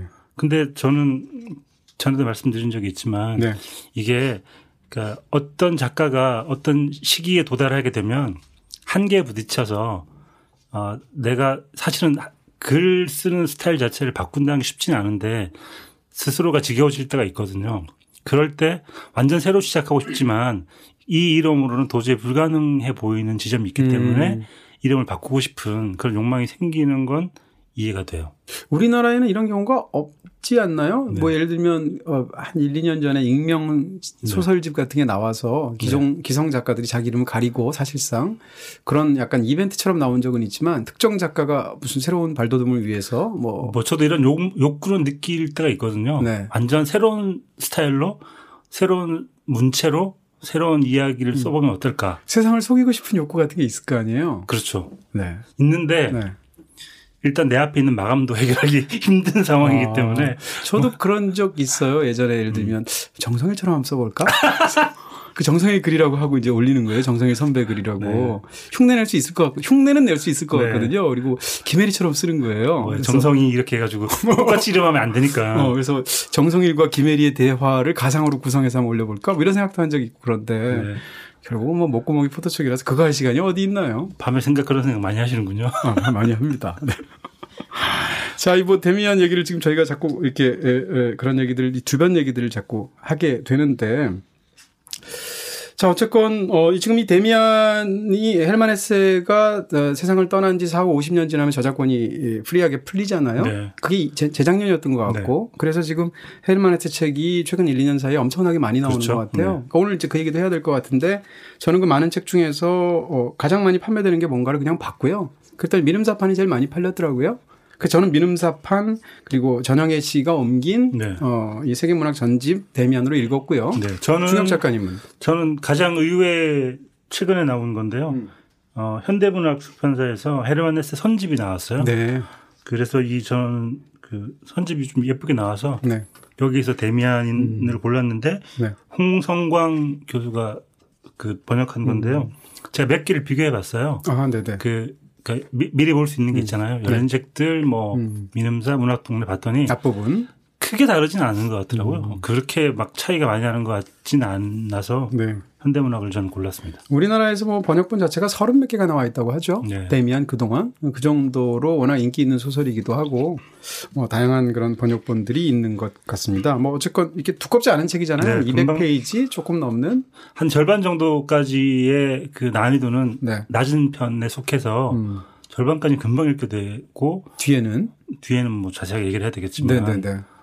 좀 복잡하죠. 네. 그렇습니다. 어쨌건 왜 어떤 소설은 내가 읽으면서 그것을 읽고 있는 내 스스로가 자랑스럽게 느껴질 때가 있잖아요. 네. 특히 어렸을 때. 네. 10대 중반 이럴 때. 그래서 저는 데미안을 정확하게 얘기하면 데미안이 좋았다기보다는 데미안을 읽는 내가 좋았던 것 같아요. 네. 그러니까 아까 말한 진짜로 허름한 허세인 경우인데 그래서 그 당시에 막 내가 막 데미안에 심취해 있는 것 같고 막 이런 느낌. 네. 근데 그때 제가 또 역시 마찬가지로 이렇게 허세를 부렸던 게 니체였거든요. 그러니까 지금 생각하면 굉장히 많이 통하거든요. 그렇죠. 그런 면에서 헤세가 오늘 본다면 니체의 영향을 많이 받게 그렇죠. 됐고. 네. 그런 면에서 본다면 내가 동경했던 어떤 그런 것이 바로 그런 부분이었구나 하는 생각이 들더라고요. 근데 특히 남자 아이로 자라본 사람으로서 제가 네. 이게 무슨 말을 뭐 이렇게 어렵게 해? 그럼 뭐 저는 여자아이로 자라봤나요? 네. 뭐 여자아이로 자랐을 수도 있죠. 남자로 자랐기 때문에 남자들에게 그런 게 예전에는 있었어요. 지적인 허세 그리고 어떤 폭력에 대한 갈망 그리고 뭔가 나 좀 놀아봤어. 난폭함에 대한 욕망 그쵸. 이런 여러 가지가 포함되어 있는데 요즘에는 지적인 허세가 약간 열등시 되는 느낌이 약간 있어요. 그러니까 예전에는 책을 들고 다니면 멋있어 보인다든지 데미안을 읽는 나를 사랑하게 된다든지 네. 그런 게 있는데 네. 최근에는 별로 그런 게 좀 없지 않나 그런 지적인 부분이 그런가요? 그런 생각이 저는 약간 들더라고요. 책이 워낙 안 팔리기도 해서 그렇겠지만 제가 잘 몰라서 그런 걸 수도 있죠. 근데 그런 생각 남자로만 살아봐서 모르는 거 아니에요? 네. 그래서 저는 이 데미안이야말로 네. 정말 얘기하신 것처럼 네. 그때 지적 허세를 느낄 수 있는 그러니까. 최적의 책이라서 네. 근데 나이가 들어서 네. 읽어도 그러니까 좋은 이유는 그 시절을 바로 상기시켜 주는 게 있어요. 그러니까 이 이야기가 아주 단순한데도 불구하고 이야기 자체가 원형 같은 게 있어가지고 그럼요. 네. 그게 누구나 읽으면 나의 그 시절을 떠올릴 수밖에 없는 그런 이야기 원형인 것 같아요. 네. 근데 사실 소설가로서 소설로 평가를 한다면 네. 좀 묘한 부분이 있어요. 그러니까 이걸 소설이라고 해야 될 수 있을까 과연 약간은 신화 같기도 하고 약간 뭐랄까 수상록 같은 느낌도 있고 뭐 있죠. 그래서 뭔가가 굉장히 복합적으로 얽혀 있는 거라서 소설적인 재미는 덜할 수 있다라는 얘기를 전 드리고 싶어요. 그러니까 굉장히 관념적이고 사변적인 소설이라고 말할 텐데 헬만 헤세의 소설은 어떤 소설을 읽어도 딱 느껴지는 이거 헬만 헤세임 이런 네. 어떤 표식 같은 게 있잖아요. 많이 보셨어요, 헤르만 헤세? 그러니까 저도 그걸 굉장히 흥미롭게 생각하는데 30 이후로는 헤세 소설을 읽어본 적이 없는 것 같아요. 근데 옛날에는 사실 헤세 소설 중에 제일 어려운 소설이 제가 느끼기에는 유리알 유이 같은데 네. 유리알 유이도 제가 읽으면서 제 스스로가 너무 자랑스러웠거든요. 대학교 초년병 때. 네. 그러니까 그런 그 어떤 뭐라고 그럴까요? 이제 나 그냥 나 흔해 빠진 젊은이 아니야 뭐 이런 것 같은 허세 그런 쪽으로 헤세가 우리를 사로잡는 부분이 분명히 있는 것 같고요. 네. 유리알 유이는 다 보고 나도 그 유희가 뭔지도 모르거든요. 유리알을 나왔어요? 그런 면에서 그런데도 불구하고 그 소설이 계속 몰입해서 읽게 만드는 어떤 하나의 상을 만들어내기도 하죠. 네. 그때 책 읽을 때 저도 고등학교 때 대학교 때 뭐 시타르타는 제가 말씀드린 적 있죠. 신달자를 주셨던 그 서점에서 시타르타, 뭐 페트카멘치트, 유리알유이, 수레바키 뭐 등등 네. 저도 많이 봤는데 그때 읽었던 그 저를 돌이켜 보면 네. 정말 데미안에 나오는 이야기처럼 네. 알을 깨기 위한 네. 나를 둘러싸고 있는 알이 있는데 네. 이 알을 깨기 위한 사투 같아요. 내용을 음미한다기보다 그냥 책을 읽어야지만 여기서 벗어날 수 있을 것 같고 뭔가를 뚫고 지나갈 수 있을 것 같은 느낌이 있어서 그런 방식으로 책을 읽었던 것 같아요. 그렇습니다. 네. 뭐 저는 헤세 소설을 제일 먼저 읽은 게 데미안이 아니고 시타르타예요. 네. 시타르타인데 그 당시에는 이제 시타르타야말로 어떻게 보면 더 몰입해서 읽었던 기억이 있고 이 데미안은 워낙 유명한 소설이라서 네. 그랬던 기억들이 지금 생각이 납니다. 자꾸 옛날 얘기를 하게 되니까 오늘 방송이 아재 방송 같은 느낌이 살짝 드는데. 네. 근데 뭐 고전이라는 것은 사실 언제 봐도 네. 그런 거니까요. 근데 이 헬만 헤세가 마지막으로 이 소설 외적인 얘기를 하면 그 돌아가실 때도 굉장히 극적인 이게 다 100% 사실일까? 라는 생각이 들 정도로 네. 세 번째 부인과 이제 살 때 얘기인데 두 번째 부인은 20살 차이인가 그렇고 세 번째 부인이 18살 차이인가 그렇죠. 네. 첫 번째 부인은 9살 연상이고. 근데 세 번째 부인과 살 때 이제 집필할 때 아침이 되면 뭐 여보 밥 먹어요 하면 이렇게 위에서 내려오셔야 되는데 안 내려오는 거죠. 그날따라. 칼 같은 사람인데. 근데 그 집필실을 항상 잠그고 있었는데 열쇠를 딱 두 사람밖에 없었는데 나머지 그 한 열쇠를 갖고 있는 사람이 부인이 아니고 주치의라는 거예요. 그래서 부인 입장에서는 뭔가 남편의 이상이 생긴 것 같으니까 주치의한테 달려가서 뭔가 이상하다라고 하니까 주치의가 자기가 갖고 있는 열쇠를 가져가서 서재를 열고 들어가 보니까 죽어 있었다는 거죠. 헬만 헤세가 이렇게 세상을 떠났는데 그 모습을 딱 봤는데 오른손에 책을 쥐고 죽은 거예요. 근데 그 책이 바로 딴 책도 아니고 어거스틴의 고백록이라는 거예요. 그러니까 너무 임종이랑 잘 맞잖아요. 네. 그리고 그 침대에서 죽어 있는데 그 옆에 있는 테이블에는 마지막으로 쓴 유고시가 놓여 있는 거예요. 자살도 아닌데 실을 제가 한번 읽어드릴게요. 네. 꺾인 나뭇가지의 삐걱임이라는 그 제목조차 유고시 같은데 와지끈 꺾인 나뭇가지 벌써 몇 해째 그저 매달려 메마른 채 바람 속에서 노래를 삐걱거린다. 잎도 없이 껍질도 없이 헐벗고 빛바래고 너무 긴 목숨에 너무 긴 지향에 지쳐서 딱딱하게 즐기게 그 노래 또 울린다. 맞서는 듯 남몰래 두려운 듯 들린다.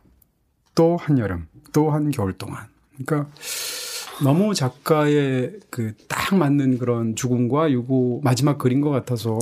근데 그런 얘기를 하기도 하지만 평론가들이 네. 헤르만 헤세는 평생 한 권의 책을 쓰고 간 것 같아요. 한 권의 책의 마지막 에필로그가 그러네요. 바로 그 유고 시 같은 느낌도 있고요. 그러네요. 껍질 얘기 나오는데 그제서야 껍질을 깨고 나가신 것 같은 그런 느낌도 드네요. 글쎄요. 데미안 생각도 나고 여러 가지로 참 네. 어쨌건 이게 얼마나 뭐 100% 사실인지 이런 건 잘 모르겠는데 사람이 이렇게 책을 손에 들고 뭐 그럴 수도 있겠죠. 네. 세상을 떠날 수는 있겠지만 너무 작가다운 죽음이라서. 우리 스토너도 그러지 않았나요? 스토너도 그랬죠. 죽으면서 책을. 그건 소설 안에 인물이잖아요. 작가들이 뒷얘기가 많아야 될 것 같아요. 나중에. 중엽 작가는 무슨 얘기를 할까요? 저 뒷얘기 많이 숨겨놓고 갈게요. 네. 앞으로. 네. 자, 이 데미안의 그런 본격적인 이야기를 하도록 하겠습니다. 일단 스토리를 간단히 네. 이야기를. 정말 간단할 테니까 간단하죠? 직접 해주시죠. 이거 어떻게 해야 되나? 일단 싱클레어가 10살 정도의 아이로 처음에 묘사가 되죠. 네. 그런데 집이 굉장히 유복하고 어머니 아버지도 굉장히 자상하고 따뜻하고 이런 분들이죠. 근데 그 집에서 이렇게 아주 유복한 어린 시절을 보내게 되는데 라틴어 학교를 다녀요. 그러니까 말하자면 요즘 약간 고급스러운 사립학교이면서 종교 학교인. 근데 같은 동네에 똑같이 있어도 이렇게 좀 상대적으로 돈이 많지 않은 사람들은 공립학교를 다닙니다. 근데 동네에 공립학교를 다니는 자기보다 한 2-3살 많은 동네에서는 상당히 이렇게 거친 아이로 불리는 그런 아이가 있었죠. 프란츠 크로머. 네. 프란츠 크로머입니다. 근데 이 프란츠 크로머가 이 싱클레어한테 와서 그 친구들을 이제 천변으로 끌고 가서 쇠조각 같은 것을 줍게 강제로 시킵니다. 네. 그래서 그걸 팔려고 하는 거죠. 모욕을 시키는 거죠. 그렇죠. 그러는 과정에서 이제 그 나머지 이 주인공인 친구들이 볼 때는 상대적으로 그 아이가 굉장히 힘도 세고 심술궂고 무서우니까 그 아이한테 막 잘 보이려고 막 하는 상황에서 자기 혼자 이렇게 뭔가 외따로 떨어지는 것 같은 느낌이 드는 거죠.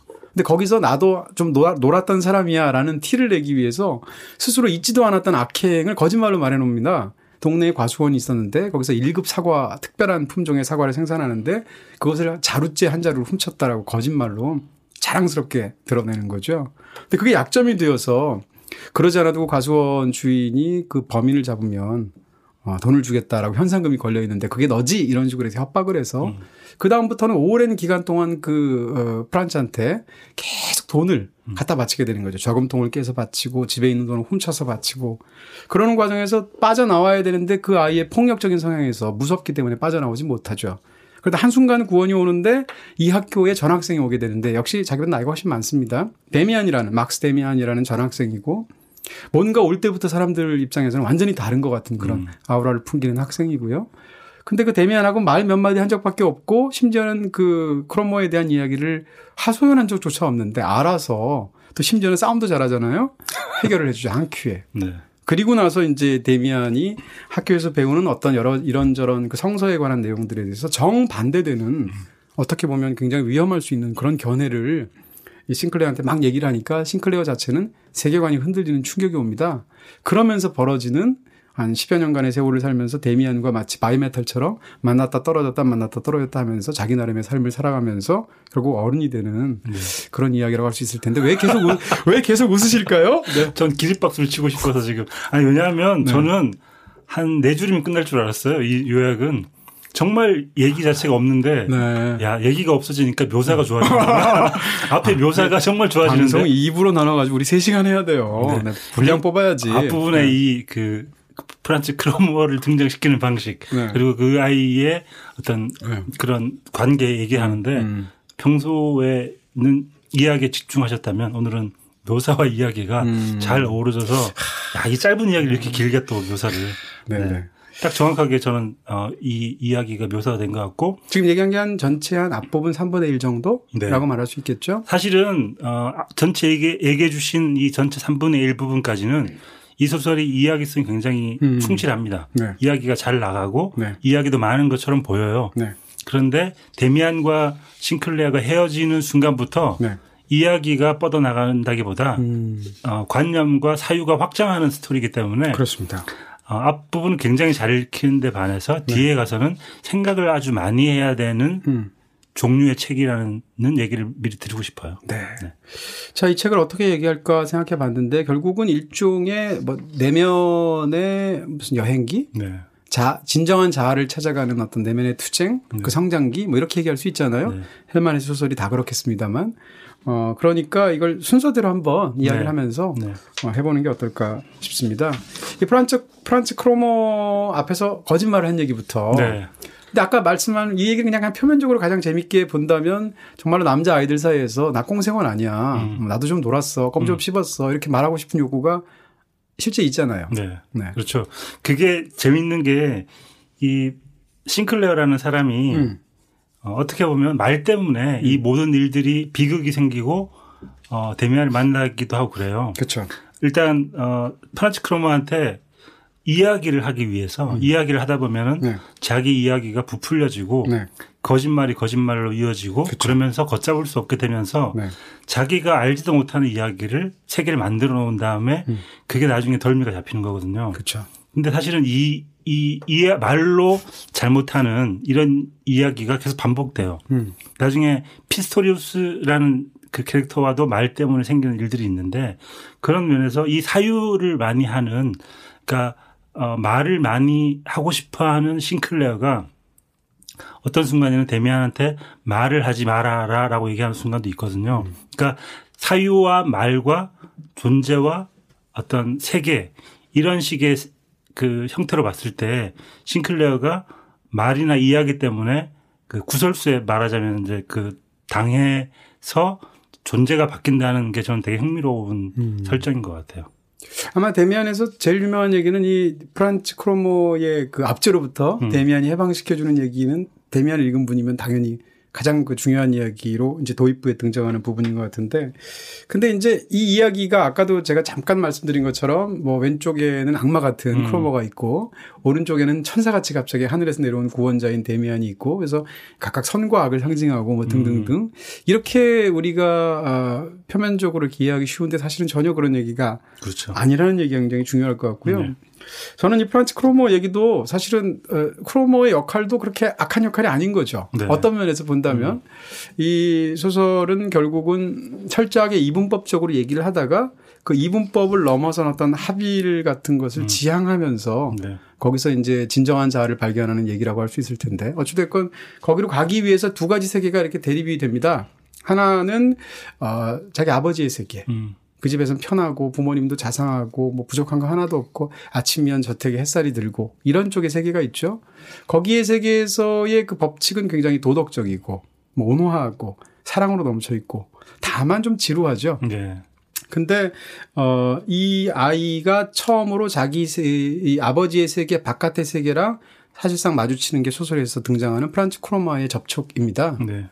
근데 이제 저는 이제 굉장히 흥미로운 게 그 거짓말에 관한 부분인데 하지도 않은 자기의 죄를 거짓으로 고백하면서 이제 으쓱대다가 자승자박된 그런 아이의 경우잖아요. 네. 근데 이 거짓말이라는 게 약간 더군다나 이 소설은 굉장히 관념적이고 사변적인 소설이니까 그런 측면에서 본다면 거짓말이라는 건 이 아이가 최초로 자기가 뭔가 한 거랑 똑같다라는 것의 의미를 갖고 있다라고 말할 수 있는 거예요. 그러니까 거짓말을 한다는 것은 기존에 어떤 없는 것을 있도록 만들어내는 것이 거짓말이잖아요. 그렇죠. 새로운 세계를 그렇죠? 만드는 거죠. 그렇습니다. 반대로 있는 것을 없다고 주장하는 것이 거짓말인 거잖아요. 근데 이 아이는 자기가 하지 않은 행동을 했다고 말을 하는 거죠. 그렇게 거짓말을 함으로써 아버지의 세계에 속하지 않는 최초의 자기 자신의 행위를 만들어낸 거예요. 네. 그러니까 물론 이 거짓말은 크로모한테 이렇게 계속 이렇게 꼬리가 잡혀서 내내 괴롭힘을 당하는 수단이 하나의 계기가 되지만 전체적으로 보면 그냥 아버지의 세계에 안주해서 성장하면 편할 수도 있는 삶.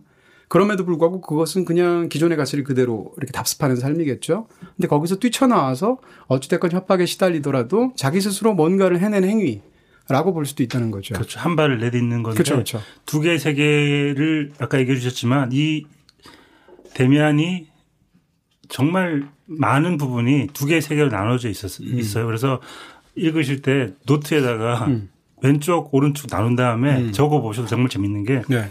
제가 대충만 봐도 네. 집안과 외부의 세계, 카인과 아벨, 천국과 지옥, 신과 악마, 꿈과 현실, 의식적인 자아와 무의식, 자유의지와 우연, 구약과 신약, 네. 도덕과 부도덕 이런 식으로 계속 두 개의 세계를 병렬시키고 계속 나눠요. 나누다가 이제 뒤에 가서 뭔가 어떤 일들이 일어나면서 이게 통합되기도 하고 합일되는 부분도 있지만 헤스 자체가 이 세계를 그리기 위해서 네. 두 개의 세계를 의도적으로 나눈 부분도 있고 네. 그 세계를 처음으로 허무는 게 얘기해 주신 것처럼 거짓말 한 발 나가서 빛의 세계에서 어둠의 세계로 한 발 내딛는 바로 그 순간인 거죠. 그렇습니다. 그 사건 이후로는 이 싱클레어의 유년기가 이전과는 완전히 다른 방향으로 어떤 그 굉장히 요동치는 그런 유년기를 겪게 되는데 그 사건이 아까도 말씀드렸듯이 두 가지 세계가 있다고 했을 때 굉장히 폭력적인 세계, 어떻게 보면 협잡과 욕망과 이런 것이 지배하는 뭐 더러운 세계, 위험한 세계.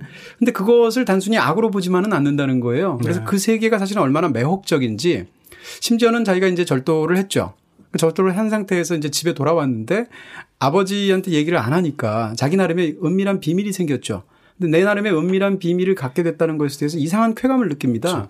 결국은 아버지는 얘가 어떤 일로 지금 그런 일을 당하고 있는지 모르는 상황에서 다른 사소한 걸로 아들을 야단치게 되는데 이 아들인 싱클레어 입장에서는 아버지는 나의 진정한 비밀을 모른다라는 것에 대해서 은밀한 아버지에 대한 우월감까지 느끼는 것으로 이 소설 속에서 묘사가 되고 있거든요. 그렇죠. 그런 부분들이 단순히 이런 것들은 선의 세계, 네. 반대쪽의 이 프란츠의 세계는 악의 세계 이렇게 얘기할 수는 없는 부분들이 있다는 거죠. 사실 묘한 부분인데 그러니까 어떤 사람이 어떤 사람에게 말을 하지 않은 게 네. 우월하다고 볼 수 없는데 네. 아버지의 세계가 워낙 견고하고 도덕의 세계였기 때문에 거기에다가 작은 균열을 내는 거죠. 이 거짓말로. 그쵸. 그래서 그 사람이 아버지는 나를 모르기 때문에 네. 어떻게 묘사를 했냐면 내가 아버지보다 우월하다는 느낌이 든 것이다. 일순간 나는 아버지의 무지에 대해 뭐라 말할 수 없는 경멸감을 느꼈다. 네. 근데 이런 경멸감을 느꼈다라는 이런 표현 자체가 네. 굉장히 생각을 많이 하게 되는 표현인 것 같아요. 저는 이런 생각도 들었습니다. 예전에 소설 고등학교 읽었을 때는 당연히 그런 생각을 못했고 이번에 읽으면서 데미안이 이런 부분이 있네 이런 부분이 굉장히 많았는데 그중에 하나는 이 거짓말이 사실상 작가의 창작 행위랑 같다라는 거예요. 네. 그러니까 저는 이게 약간 메타소설적인 부분으로 보이는 부분이 네. 있고요. 사실 이 거짓말은 어느 순간이 되면 그 거짓말의 내용을 고백하면 됩니다. 네. 근데 마지막에 이제 어머니에 대해 살짝 고백하는 얘기가 있지만 이 거짓말에서 자기를 해방시켜준 데미안에 대해서는 이 얘기를 해본 적이 없어요. 주인공은. 데미안이 알아서 해결을 해줍니다. 다시 말해서 자기가 거짓말이라는 끔찍한 그런 이야기를 해서 그 오랜 세월을 계속 괴로움을 당했음에도 불구하고 자기의 거짓말을 수호합니다. 그런 행동을 하게 되는데 그리고 그 거짓말은 자기가 이전까지 있던 그 테두리에서 나가서 이 소설에서 가장 유명한 새가 알을 깨고 나가게 되는 어떤 하나의 계기를 만들어주게 되는 거거든요. 이게 어떻게 보면 작가에 있어서의 첫 창작품 같은 느낌이 있는 거예요. 네. 소설 자체를 거짓말이라고 말할 수는 없겠습니다만 말 자체로는 소설이 거짓말인 거잖아요. 네. 현실을 왜곡해서 비틀어서 만들거든 변형해서 만들든 그런 측면에서 본다면 이 거짓말을 자기가 하고 그것 때문에 너무 괴로움을 받지만 그것을 끝까지 수호하려고 하는 데서 진정한 자아를 찾아가는 이런 내용인 거잖아요. 네. 확실히 그런 의미로 쓴 것 같고요. 에세이가 뒷부분에서도 그런 비슷한 얘기가 나와요. 그러니까 이 거짓말을 하는 이런 세계가 자기가 수호하고 싶고 어떤 말하자면 성과 속의 세계가 있다면 속의 세계에 속한지만 자기가 욕망하는 어떤 세계고 그 세계를 수호하고 싶은 그런 의지 같은 게 드러나죠. 그렇습니다. 그래서 얼핏 보면 저는 이게 신라권의 이야기가 아닌가. 아버지와 함께 안온한 따뜻한 그런 세계가 있었는데 이 프란츠라는 굉장히 뱀 같은 신화 속에 나를 유혹했던 거기에 잘못 넘어가서 내가 실수를 저지르는 바람에 결국은 낙원을 잃어버리다가 데미안에 의해서 다시 복락하게 되는 그런 이야기가 아닌가 이렇게 받아들일 수 있잖아요. 근데 사실은 전혀 아니라는 거죠. 그러니까 무엇보다도 그 프란츠로 상징되는 그러니까 프란츠로 상징된다기보다는 이 프란츠 크로모로 끌어 들어가게 된 그 어둡고 침침하고 폭력적인 그 세계를 이 소설에서는 계속 아름답다고 묘사하거든요. 네. 반면에 아버지의 그 세계는 평화롭지만 덜 아름다운 세계라고 말하거든요. 그렇게 얘기했을 때 그 아름다운 세계에 갖고 있는 의미가 사실은 이게 표면적인 단순히 낙원과 신락원의 의미는 아니라는 거죠. 그러니까 우리가 이런 식의 학원 폭력 혹은 이런 식의 권력의 문제에 대한 이야기가 참 많죠. 그런데 그럴 때 대체로 어떤 식의 이야기가 펼쳐지냐면 피해자인 한 학생이 있고 그 가해자이거나 폭력이나 권력인 주체가 있는데 그 권력이 몰락해가는 과정을 지켜본다든지 아니면 이 아이가 이 세계로부터 탈출한다든지 뭐 이런 식의 얘기가 있는데 그렇죠. 그런 식의 얘기인 것처럼 보이다가 나중에 알고 보면 주인공이 그 폭력 혹은 암흑의 세계로 뛰어들어가고 싶어하고 뛰어드는 이야기인 것이 이 데미안의 굉장히 흥미로운 부분인 것 같아요. 얼핏 봐서는 프란츠 크로모와 막스 데미안은 서로 정반대되는 인물로 보이는데 어떤 면에서는 두 인물이 굉장히 비슷한 인물로도 보인다는 거예요. 둘 다 일단 그 안온한 세계로부터 이 주인공을 끌어내는 유혹자의 역할을 하고 있고 소설이 또 의외로 이게 사실은 굉장히 사변적으로 쭉쭉 써내려간 소설처럼 보이잖아요. 근데 이렇게 장치 같은 것들도 보이게 되는데 제가 아까 거짓말을 말씀드렸는데 막스 데미안을 처음 만나서 처음 대화할 때 프란츠 크로모에게 거짓말한 것처럼 싱클레어도 데미안에게도 거짓말을 합니다. 그 거짓말이 뭔가 하면 방금 전에 수업 시간에 가인과 아벨 얘기를 선생님이 했는데 너 가인 얘기 재미있니? 흥미롭니? 라고 말했는데 본인은 전혀 흥미롭지 않은데 그렇게 흥미롭지 않다고 느끼면서도 나는 거짓말을 했다라고 하면서 흥미롭다 이렇게 얘기를 했죠. 허세죠. 그러니까 바로 데미안은 간파하고 내 앞에서는 이렇게 위장할 필요가 없어라고 말을 하게 되는데 결국은 그 바깥 세계를 상징하는 최초의 두 인물들과의 첫 만남에서 주인공이 한 행동은 거짓말이에요. 거짓말인데 이 거짓말이라는 게 단순히 거짓말은 도덕적으로는 나쁜 거죠. 그럼에도 불구하고 아까도 말씀드렸듯이 이 소설에서 결국 얘기하는 건 세상이 다 말하는 이러저러 해야 된다는 당위로서의 도덕이든 아니면 종교관이든 뭐 세계관이든 무엇이든 그것을 다 일부러라도 허물어 보고 너만의 자아를 찾아가는 여정을 떠나라라는 소설이라고 볼 수 있잖아요. 그런 측면에서 본다면 거짓말이라는 것은 거짓말이 갖고 있는 속성상 기존의 설명을 무시하는 거죠. 거기에 반대로 엇나가 보는 거잖아요. 그런 면에서 두 인물 모두에게 거짓말을 했다는 설정이 중요할 수 있겠죠. 오늘 굉장히 길어질 것 같은 예감이 드는데요. 사실 시작은 이거 별로 그래서 금방 끝날 줄 알았는데. 저는 프란츠 크로모가 사실 되게 흥미로운 인물이고 중요한 인물이다 싶은 게 데미안이 와서 그 싱클레어를 괴롭히고 있는 프란츠 크로모를 어떤 방식인지는 모르겠지만 자기는 말로 그랬다고 하죠. 폭력을 쓰지 않았다 나는 말로 했다 해서 크로모를 제압을 해요. 그리고 싱클레어는 프란츠로부터에서 벗어나게 되죠. 그런데 싱클레어는 데미안도 멀리하고 싶어해요. 근데 왜 그럴까 과연. 물론 이야기가 있지만 제가 보기에는 싱클레어가 그렇게 데미안을 멀리하고 싶은 이유는 데미안은 나의 비밀을 알고 있기 때문에라는 생각이 들거든요. 그래서 그 비밀을 알고 있는 데미안으로부터 나는 벗어나고 싶고 그 비밀을 유지하고 싶기 때문에 데미안으로부터 벗어나고 싶은 게 아닌가. 그래서 어떤 면에서 보면 비밀을 소유하는 자가 싱클레어를 소유하는 건데 그 데미안은 크로모라는 애를 괴롭히면서 가지고 있는 싱클레어에 대한 비밀을 뺏은 거예요. 공유한 거죠. 네. 데미안과 싱클레어 사이에서. 그렇죠, 그렇죠. 네네. 데미안과 싱클레어 사이에서 비밀이 생기면서 싱클레어에 대한 소유권을 데미안이 확보하기 위한 그런 거였기 때문에 네네. 데미안이 선인이고 크로모가 악인이라고 보기 힘든 네. 권력의 관계로 볼 수도 있다는 점이 있을 것 같아요. 그렇겠네요. 네. 그리고 실제로 이 데미안과 싱클레어가 처음 만났을 때는 두 사람 사이에서의 어떤 격심한 정신적인 연령, 그러니까 통찰력의 차이가 있습니다.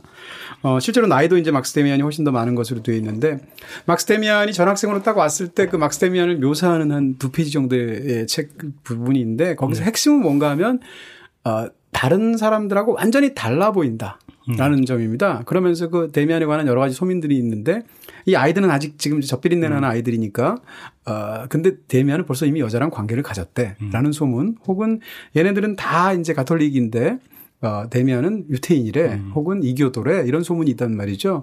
근데 이런 것들은 구체적으로 가리키는 말은 사실은 데미안은 다른 존재다라는 뜻이거든요. 근데 이 소설에서 결국은 이 뭐 가인에 대한 얘기도 나오고 나중에는 십자가의 옆에 있는 도둑 얘기도 나오는데 그 모든 이야기들에서의 데미안의 핵심은 개성이거든요. 다른 존재. 그러니까 진리라는 것은 한 가지가 아니라는 거고 그 진리는 네 속에 있다는 얘기고 그 진리를 스스로 탐색할 때 남이 진리에 대해서 말한 것을 자기가 답습할 필요가 없다라는 이야기, 달라져야 한다, 개성, 나만의 삶 이런 것들이 이제 데미안이 계속 역설하게 되는데 네. 그런 측면에서 보면 이 데미안이 처음에 나타났을 때 그 아이가 얼마나 다른 존재였는가에 대한 묘사는 굉장히 의미심장하죠. 네. 이 소설을 전체적으로 쭉 보면 싱클레어라는 한 개성 없는 아이가 네. 이야기 혹은 거짓말을 그렇습니다. 시작함으로써 네. 어떤 세계에 휘말리게 되는데 네. 그로부터 계속 영향을 받는 얘기예요. 실은 아까 얘기해 주신 것처럼 카인과 아벨 얘기를 했을 때도 얘는 아무 생각이 없었어요. 근데 그 얘기를 듣고 난 다음부터 싱클레어는 어떤 생각을 하기 시작해요. 그러면서 영향을 받고 그 데미안으로부터 많은 것을 흡수하고 받아들이게 되는 거거든요. 네. 그 다음에 나오는 그 알폰스 베크라는 건달도 그렇고 네. 오르간 연주자인 피스토리우스도 그렇고 네. 계속 영향을 받아 나가는 관계. 그 개성이 없던 한 아이가 계속 어떤 개성을 찾아 나가는 네. 과정으로 볼 수도 있지 않을까라는 네. 생각이 듭니다. 그렇습니다. 그다음에 이 데미안에서 이제 저는 이제 소설을 볼 때 이렇게 이상하게 눈여겨보는 것 중에 하나가 등장인물의 이름이 언제 처음 나오는가 이런 걸 이상하게 보게 돼요. 네. 보게 되는데 이 데미안에서 제일 먼저 등장하는 하녀 이름을 빼고 얘기하면 잠깐 나오는 제일 먼저 이름이 등장하는 사람은 싱클레어가 아니에요. 네. 그렇죠. 크로모입니다. 프란츠 크로모. 네. 그 다음에 한참 얘기가 나온 다음에 막스 데미안이 나오는데 그 다음에 두 번째로는 막스 데미안이 나오고 싱클레어가 제일 마지막에 나와요. 주요 인물들 중에서. 세 번째로 나오거든요. 근데 싱클레어의 이름이 나오는 순간조차 막스 데미안의 말 속에서 나옵니다. 그렇죠. 싱클레어 그것은 나는 뭐 이렇다고 믿고 있어 이렇게 말을 하면서 처음 등장하게 되는데 그것 자체가 굉장히 흥미롭다는 생각이 들고 그런 거 아닐까요? 읽다가 한참 읽다가 싱클레어 나온 순간 아 자기 얘기였어? 라고 자기 얘기였어? 라고 보게 만들고 싶어서 저자 이름이 싱클레어로 되어 있으니까 네. 에밀 싱클레어로 네. 그런 효과를 노린 게 아닐까요? 저는 그렇게 생각했습니다. 뭐 그럴 수도 있겠죠. 네. 근데 어쨌건 이 책의 제목이 데미안이라는 것도 흥미롭죠. 예를 들어서 제목이 뭐 싱클레어일 수도 있고 혹은 뭐 에바 부인? 난 그걸 추천하고 싶네. 에바 부인 뒤에 나오는 심지어는 이 데미안의 엄마인 에바 부인에 대한 열렬한 그 애정을 바치게 되죠. 네. 뭐 그런 부분들이 있는데 책 제목이 데미안이라는 것 자체도 흥미로운 부분이 있죠. 그렇죠. 아까 얘기해 주신 것처럼 데미안의 어원 자체 혹은 싱클레어가 원하는 어떤 암흑과 어둠의 세계를 상징하는 인물이 데미안이기 때문에 그렇습니다. 그런 게 아닐까 싶습니다. 그렇습니다. 네.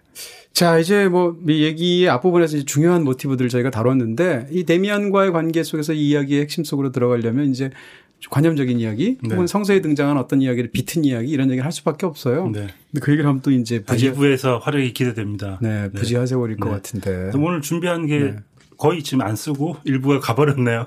네. 그렇죠? 네. 걱정되시죠? 딴 얘기 많고 네. 뭐 전 좋은 것 같아요.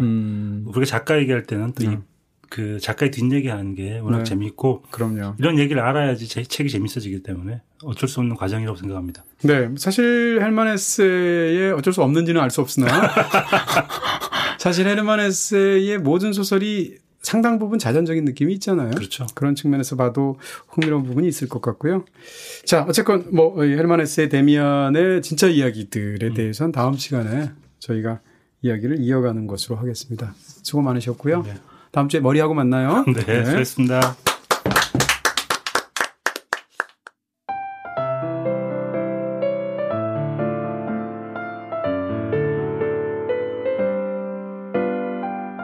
세리가 만난 사람.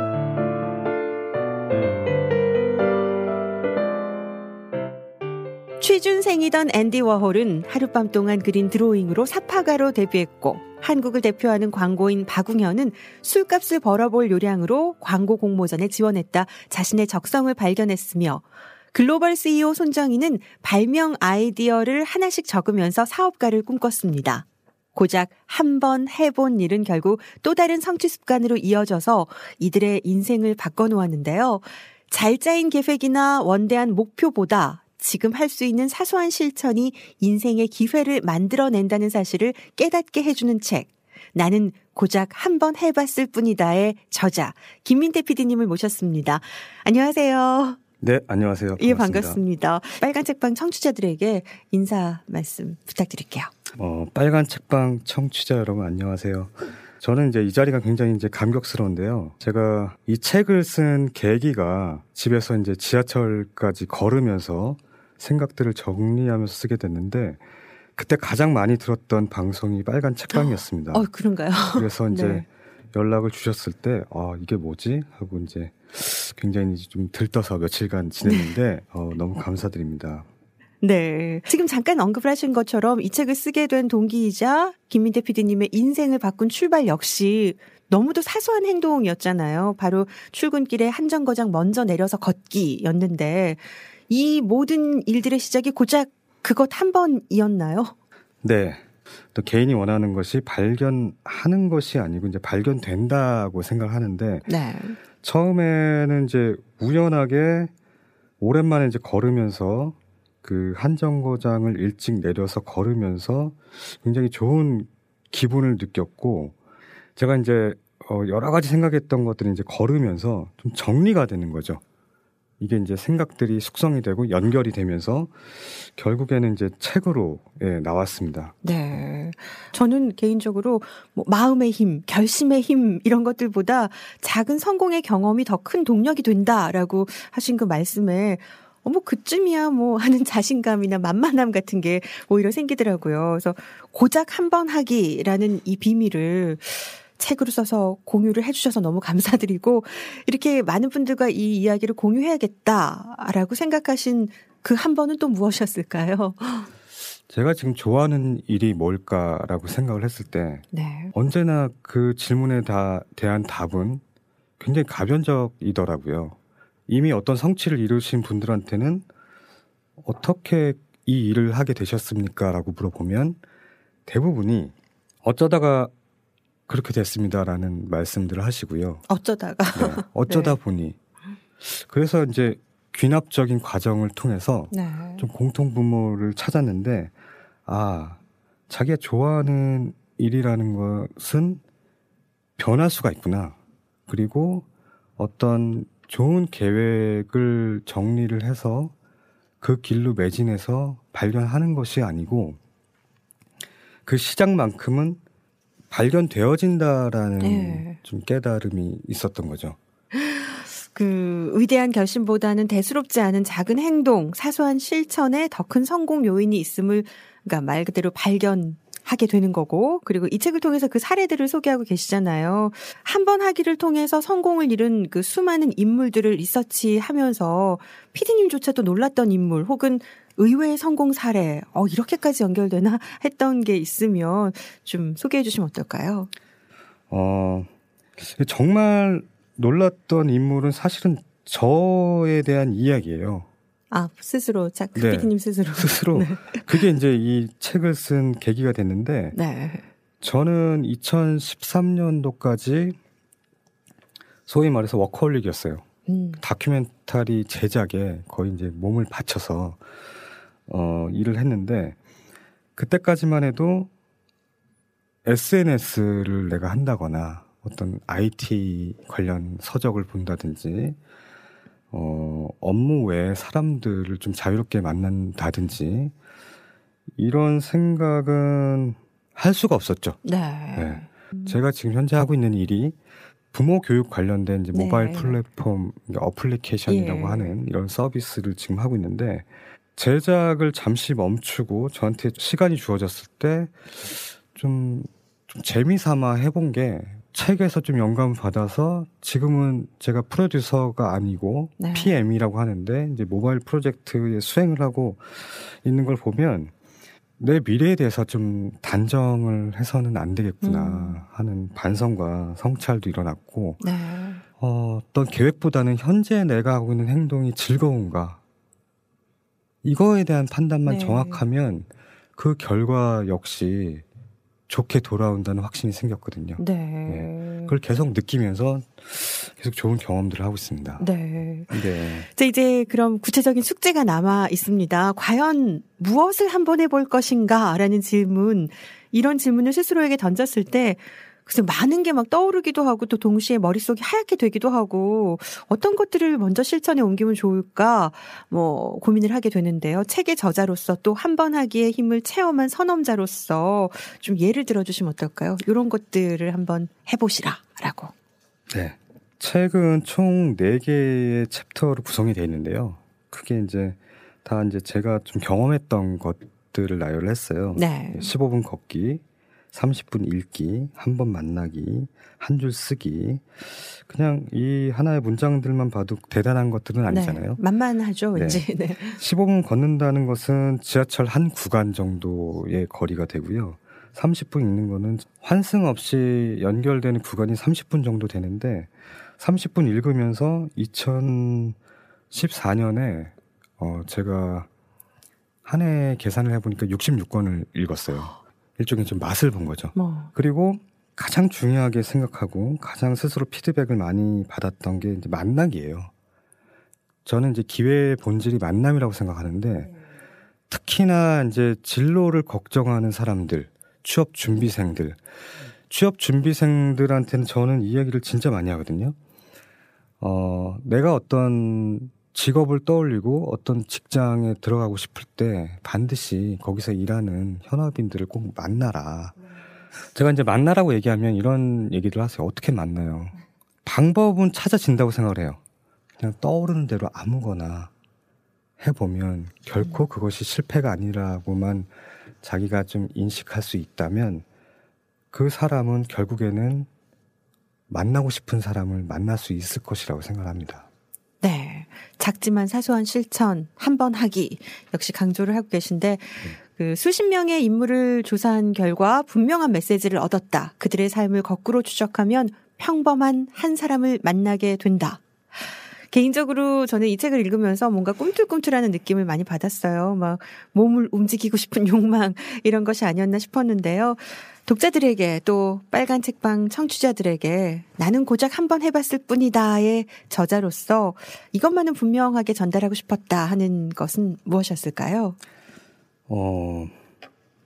책 제목을 보면 나는 고작 한번 해봤을 뿐이다라는 책 제목에 대한 피드백이 좀 여러 가지가 있는데요.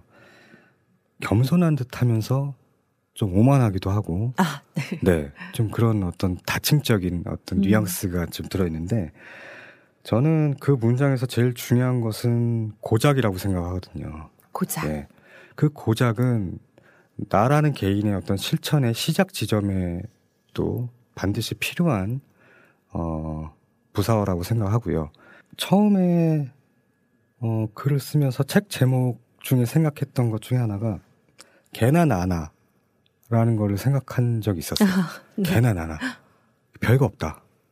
그 사람 역시 다 나와 같은 때가 있었고, 다 처음부터 위대한 사람은 없더라. 이건 이제 주관적 데이터예요. 제가 이제 만난 사람들, 리서치한 네. 사람들 보면 다 별게 없어요. 그러다 보니까 이게 드라마 구조가 완성되는 것 같아요.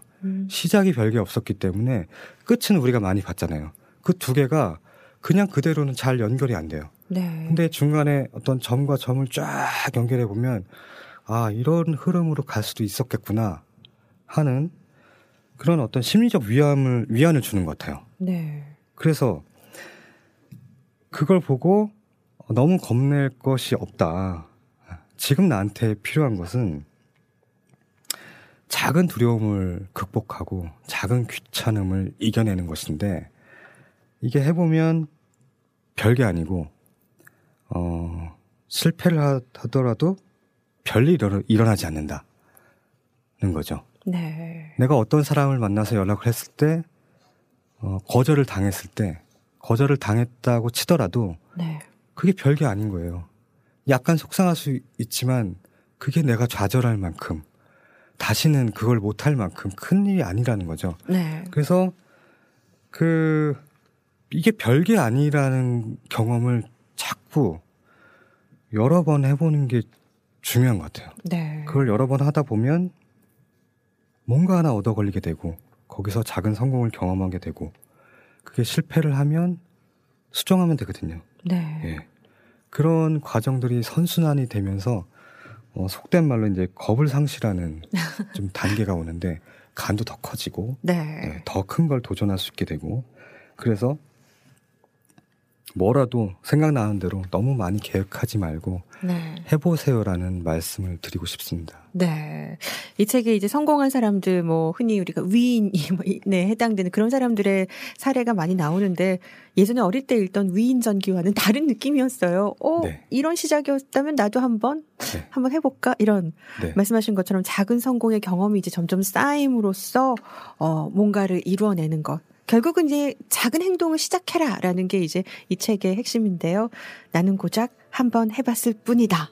이 책을 통해서 많은 분들이 좀 더 용기를 얻으시고 더 새로운 인생의 전환점을 맞으셨으면 하는 생각이 들었습니다. 함께해 주신 김민태 PD님 감사합니다. 네, 초대해 주셔서 감사합니다.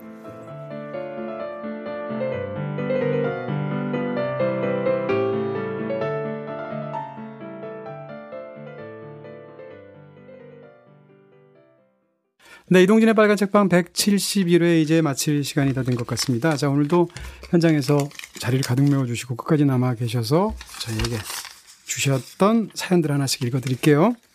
이번 2월에 석사 졸업하고요. 마구 방황 중인 28살입니다. 김진각 작가님을 사랑하는 연구실 후배와 처음으로 방문했는데요. 이동진 선생님 사랑해요. 이게 무슨 말인가요? 네. 이게 유체 이탈 화법을 쓰시는 건가요? 네. 그냥 이 말 전하고 싶었습니다. 하셨습니다. 네. 무슨 말인지 모르지만, 저한테는 좋은 말인 걸로. 네, 감사합니다. 자, 깡냉이 님이신데요. 아브락사스 신 얘기하니까 생각났습니다. 제가 교회에 다니는데요. 저희 교회에 자기 세계에 갇혀 사는 오빠가 있었거든요. 근데 어느 날 그 오빠가 자기는 더 이상 하나님의 존재를 믿지 못하겠다면서 이제부터 자기는 아브락사스 신을 믿겠다고 선언을 해서 도대체 그 신이 뭔가 검색해봤던 기억이 납니다. 하시면서. 네, 토마스 아퀴나스 말로 기억하는데, 세상에서 가장 위험한 자는 책을 한 권 읽은 자이다라는 말이 있습니다. 이 오빠가 그런 사람이 아닌가 싶어서, 네. 애청자에서 진행자, 제작자가 되었습니다. 최근 응답하라 2010이라는 팟캐스트를 시작하게 되었거든요. 메인 소개에 이렇게 되어 있습니다. 2010년을 기준, 과거와 현재를 넘나드는 책, 영화 그리고 최신 트렌드와 올드 트렌드에 대한 이야기. 네. 책 방송을 진행하시는 영화평론가님 앞에서 이런 소개글 적자니까 쑥스럽네요 하셨습니다. 이렇게 또 살짝 겸손을 발라서 홍보를 적극적으로 해주시는 저희 이런 거 다 소개해드립니다. 새로 문을 연 팟캐스트들 홍보하고 싶으면 저희 방송 오셔가지고 이렇게 넣어주시면 제가 다 읽어드립니다. 이번에 빨간 책방에서 데미안 다룬다고 하셔서 책을 샀는데요. 배송 온 걸 보니까 제가 호밀밭에 파수꾼을 샀더라고요. 아니 어떻게 잘못 클릭을 하면 이게 되죠? 같은 사람이 이 책을 사신 분이 사신 책 이렇게 나왔을 수 있겠다는 생각이 또 드네요. 제가 또 이렇게까지 받아들입니다. 갑자기 집에 호밀밭 책이 2권이 되었습니다. 감사하게도 아는 언니가 저와 같은 이유로 데미안이 2권이 있어서 네, 이런 말 안 하고 싶지만 진짜 이제 이게 끼리끼리이십니다. 네, 좋으시겠어요. 네, 사이 좋으실 것 같아. 멋있습니다. 김혜원님이신데요. 지구 반바퀴를 돌아서 이곳에 제가 앉아있다는 게 꿈 같기만 합니다. 아마도 알을 깨트리려고 이곳에 왔나 봅니다. 다시 지구 반바퀴를 돌아서 돌아가야 할지 아니면 머물러야 할지 고민 중인데 알 깨트려보면 결정나겠죠 하시면서 와, 지금 굉장히 중요한 순간에 계신 분인 것 같네요. 저희 방송하다 보면 거의 매주 그 외국에서만 듣다가 빨책에 온 김에 성지순례하는 기분으로 오셔가지고 참석해서 그 기쁨과 생생함을 적어주시는 분들이 계신데 그럴 때마다 야, 이거 진짜 방송 잘해야겠구나 하는 생각이 진짜로 들어요. 자, 이제는 온라인을 통해서 보내주신 분들의 사연이고요. 페이스북을 통해서 박지윤님이십니다. 삶과 주변에 대한 진지한 고민과 괴로움을 책에 담아내는 과정과 이유, 꾸밈 없는 말씀들과 표현들, 하지만 너무나 자유로우면서도 깊은 마음이 느껴져서 정말 너무 좋았습니다. 인성과 작품이 일치하는 작품을 읽을 때의 감동은 항상 몇 배가 되는데요. 작품을 항상 기다리는 독자로서 방송 출연을 권유해 주신 아드님께 감사드립니다 하시면서, 그러니까 윤대령 작가님 아드님 얘기하시는 거죠. 윤대령 작가님께서 아드님께서 빨책 나가보세요 이렇게 해서 나오셨다고 하셨는데 그 얘기해 주신 것 같습니다. 클라우드9님이신데요. 윤대령 작가님 편 감동이었습니다. 작가님 글을 읽으면서 제가 생각한 작가님의 이미지는 올곧은 선비 같으시고 결이 고우시며 섬세하시고 예민하실 것 같았는데요. 거의 맞는 느낌이었습니다. 그에 대해서 말씀도 잘하시고 센스 만점이라는 걸 확인했습니다. 작가님의 책들을 앞으로도 계속 읽을 수 있음에 감사드립니다 하셨습니다. 저도 이 방송을 매주 하잖아요. 그러다 보니까 주위에서 야, 이번 방송 너무 좋았어요. 잘 들었어요. 이렇게 하고 제 친구들이나 뭐 아는 사람들이 이렇게 문자 보내고 잘 안 그러거든요. 어차피 매주 나오니까. 근데 이상하게 윤대령 작가님 편은 여러 사람이 저한테 문자를 보냈어요. 이번에 정말 좋았다고. 그래서 그 방송에서의 제 작가님이 뭔가 진짜 사람들의 마음을 이렇게 열게 만들었던 부분이 진짜 있었던 것 같습니다. 위스덤하우스 게시판을 통해서 유보라님이신데요. 개그와 교양이 절묘한 빨책에 윤대령님의 분위기까지 더하니까 진짜 너무너무 좋네요. 나이를 먹고 돈을 벌고 결혼을 하고 아기를 낳고 사회에서 얼핏 보기에는 어른으로 살아가고 있지만 문득문득 진짜 어른의 이야기가 고플 때가 있습니다. 뭔가 이번 방송 저의 그런 마음에 따뜻한 토닥임의 손길이 되어주었네요 하셨습니다. 그런 생각도 했습니다. 이게 평상시에도 빨책을 열심히 들으시겠습니다만 요번에만 들으신 분들도 있는 것 같은, 그러니까 윤대령 작가님의 그 고정 팬들도 굉장히 팬덤이 깊고 신뢰가 대단하구나 이런 부분도 제가 살짝 느꼈어요. 마지막으로 트위터를 통해서 나미타로 님이신데요. 언제나 그렇듯이 이번 로봇의 부상편도 좋았다. 다음 주에 펼쳐질 저자의 주장에서 동의하지 않는 부분에 대한 이야기가 또 기대된다. 동진님의 다음엔 더 잘할게요가 시경 DJ의 잘 자요보다 더 좋다는 이라고. 야, 이거 에코 넣어주시면 안 되나? 네. 감사합니다. 이러니 다음엔 더 잘할게요.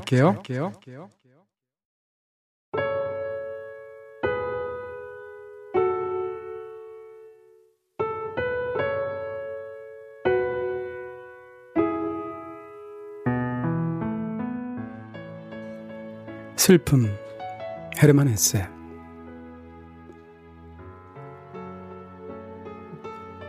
내게서 어제만 해도 장렬했던 것, 오늘은 죽음에 바쳐졌네. 슬픔의 나무로부터 뭉텅뭉텅 꽃잎 지네. 나는 바라본다. 꽃잎들이 떨어지고 떨어져 눈처럼 오솔길에 내리는 모습. 발자국이 이제는 울리지 않는다. 긴 침묵이 다가온다. 하늘에는 별이 없고 마음에는 이제 사람이 없다. 잿빛 먼 곳이 침묵하고 세상은 늙고 비워졌다. 누가 그 마음을 지킬 수 있겠는가? 이 고약한 시절에 슬픔의 나무로부터 뭉텅뭉텅 꽃잎 지네.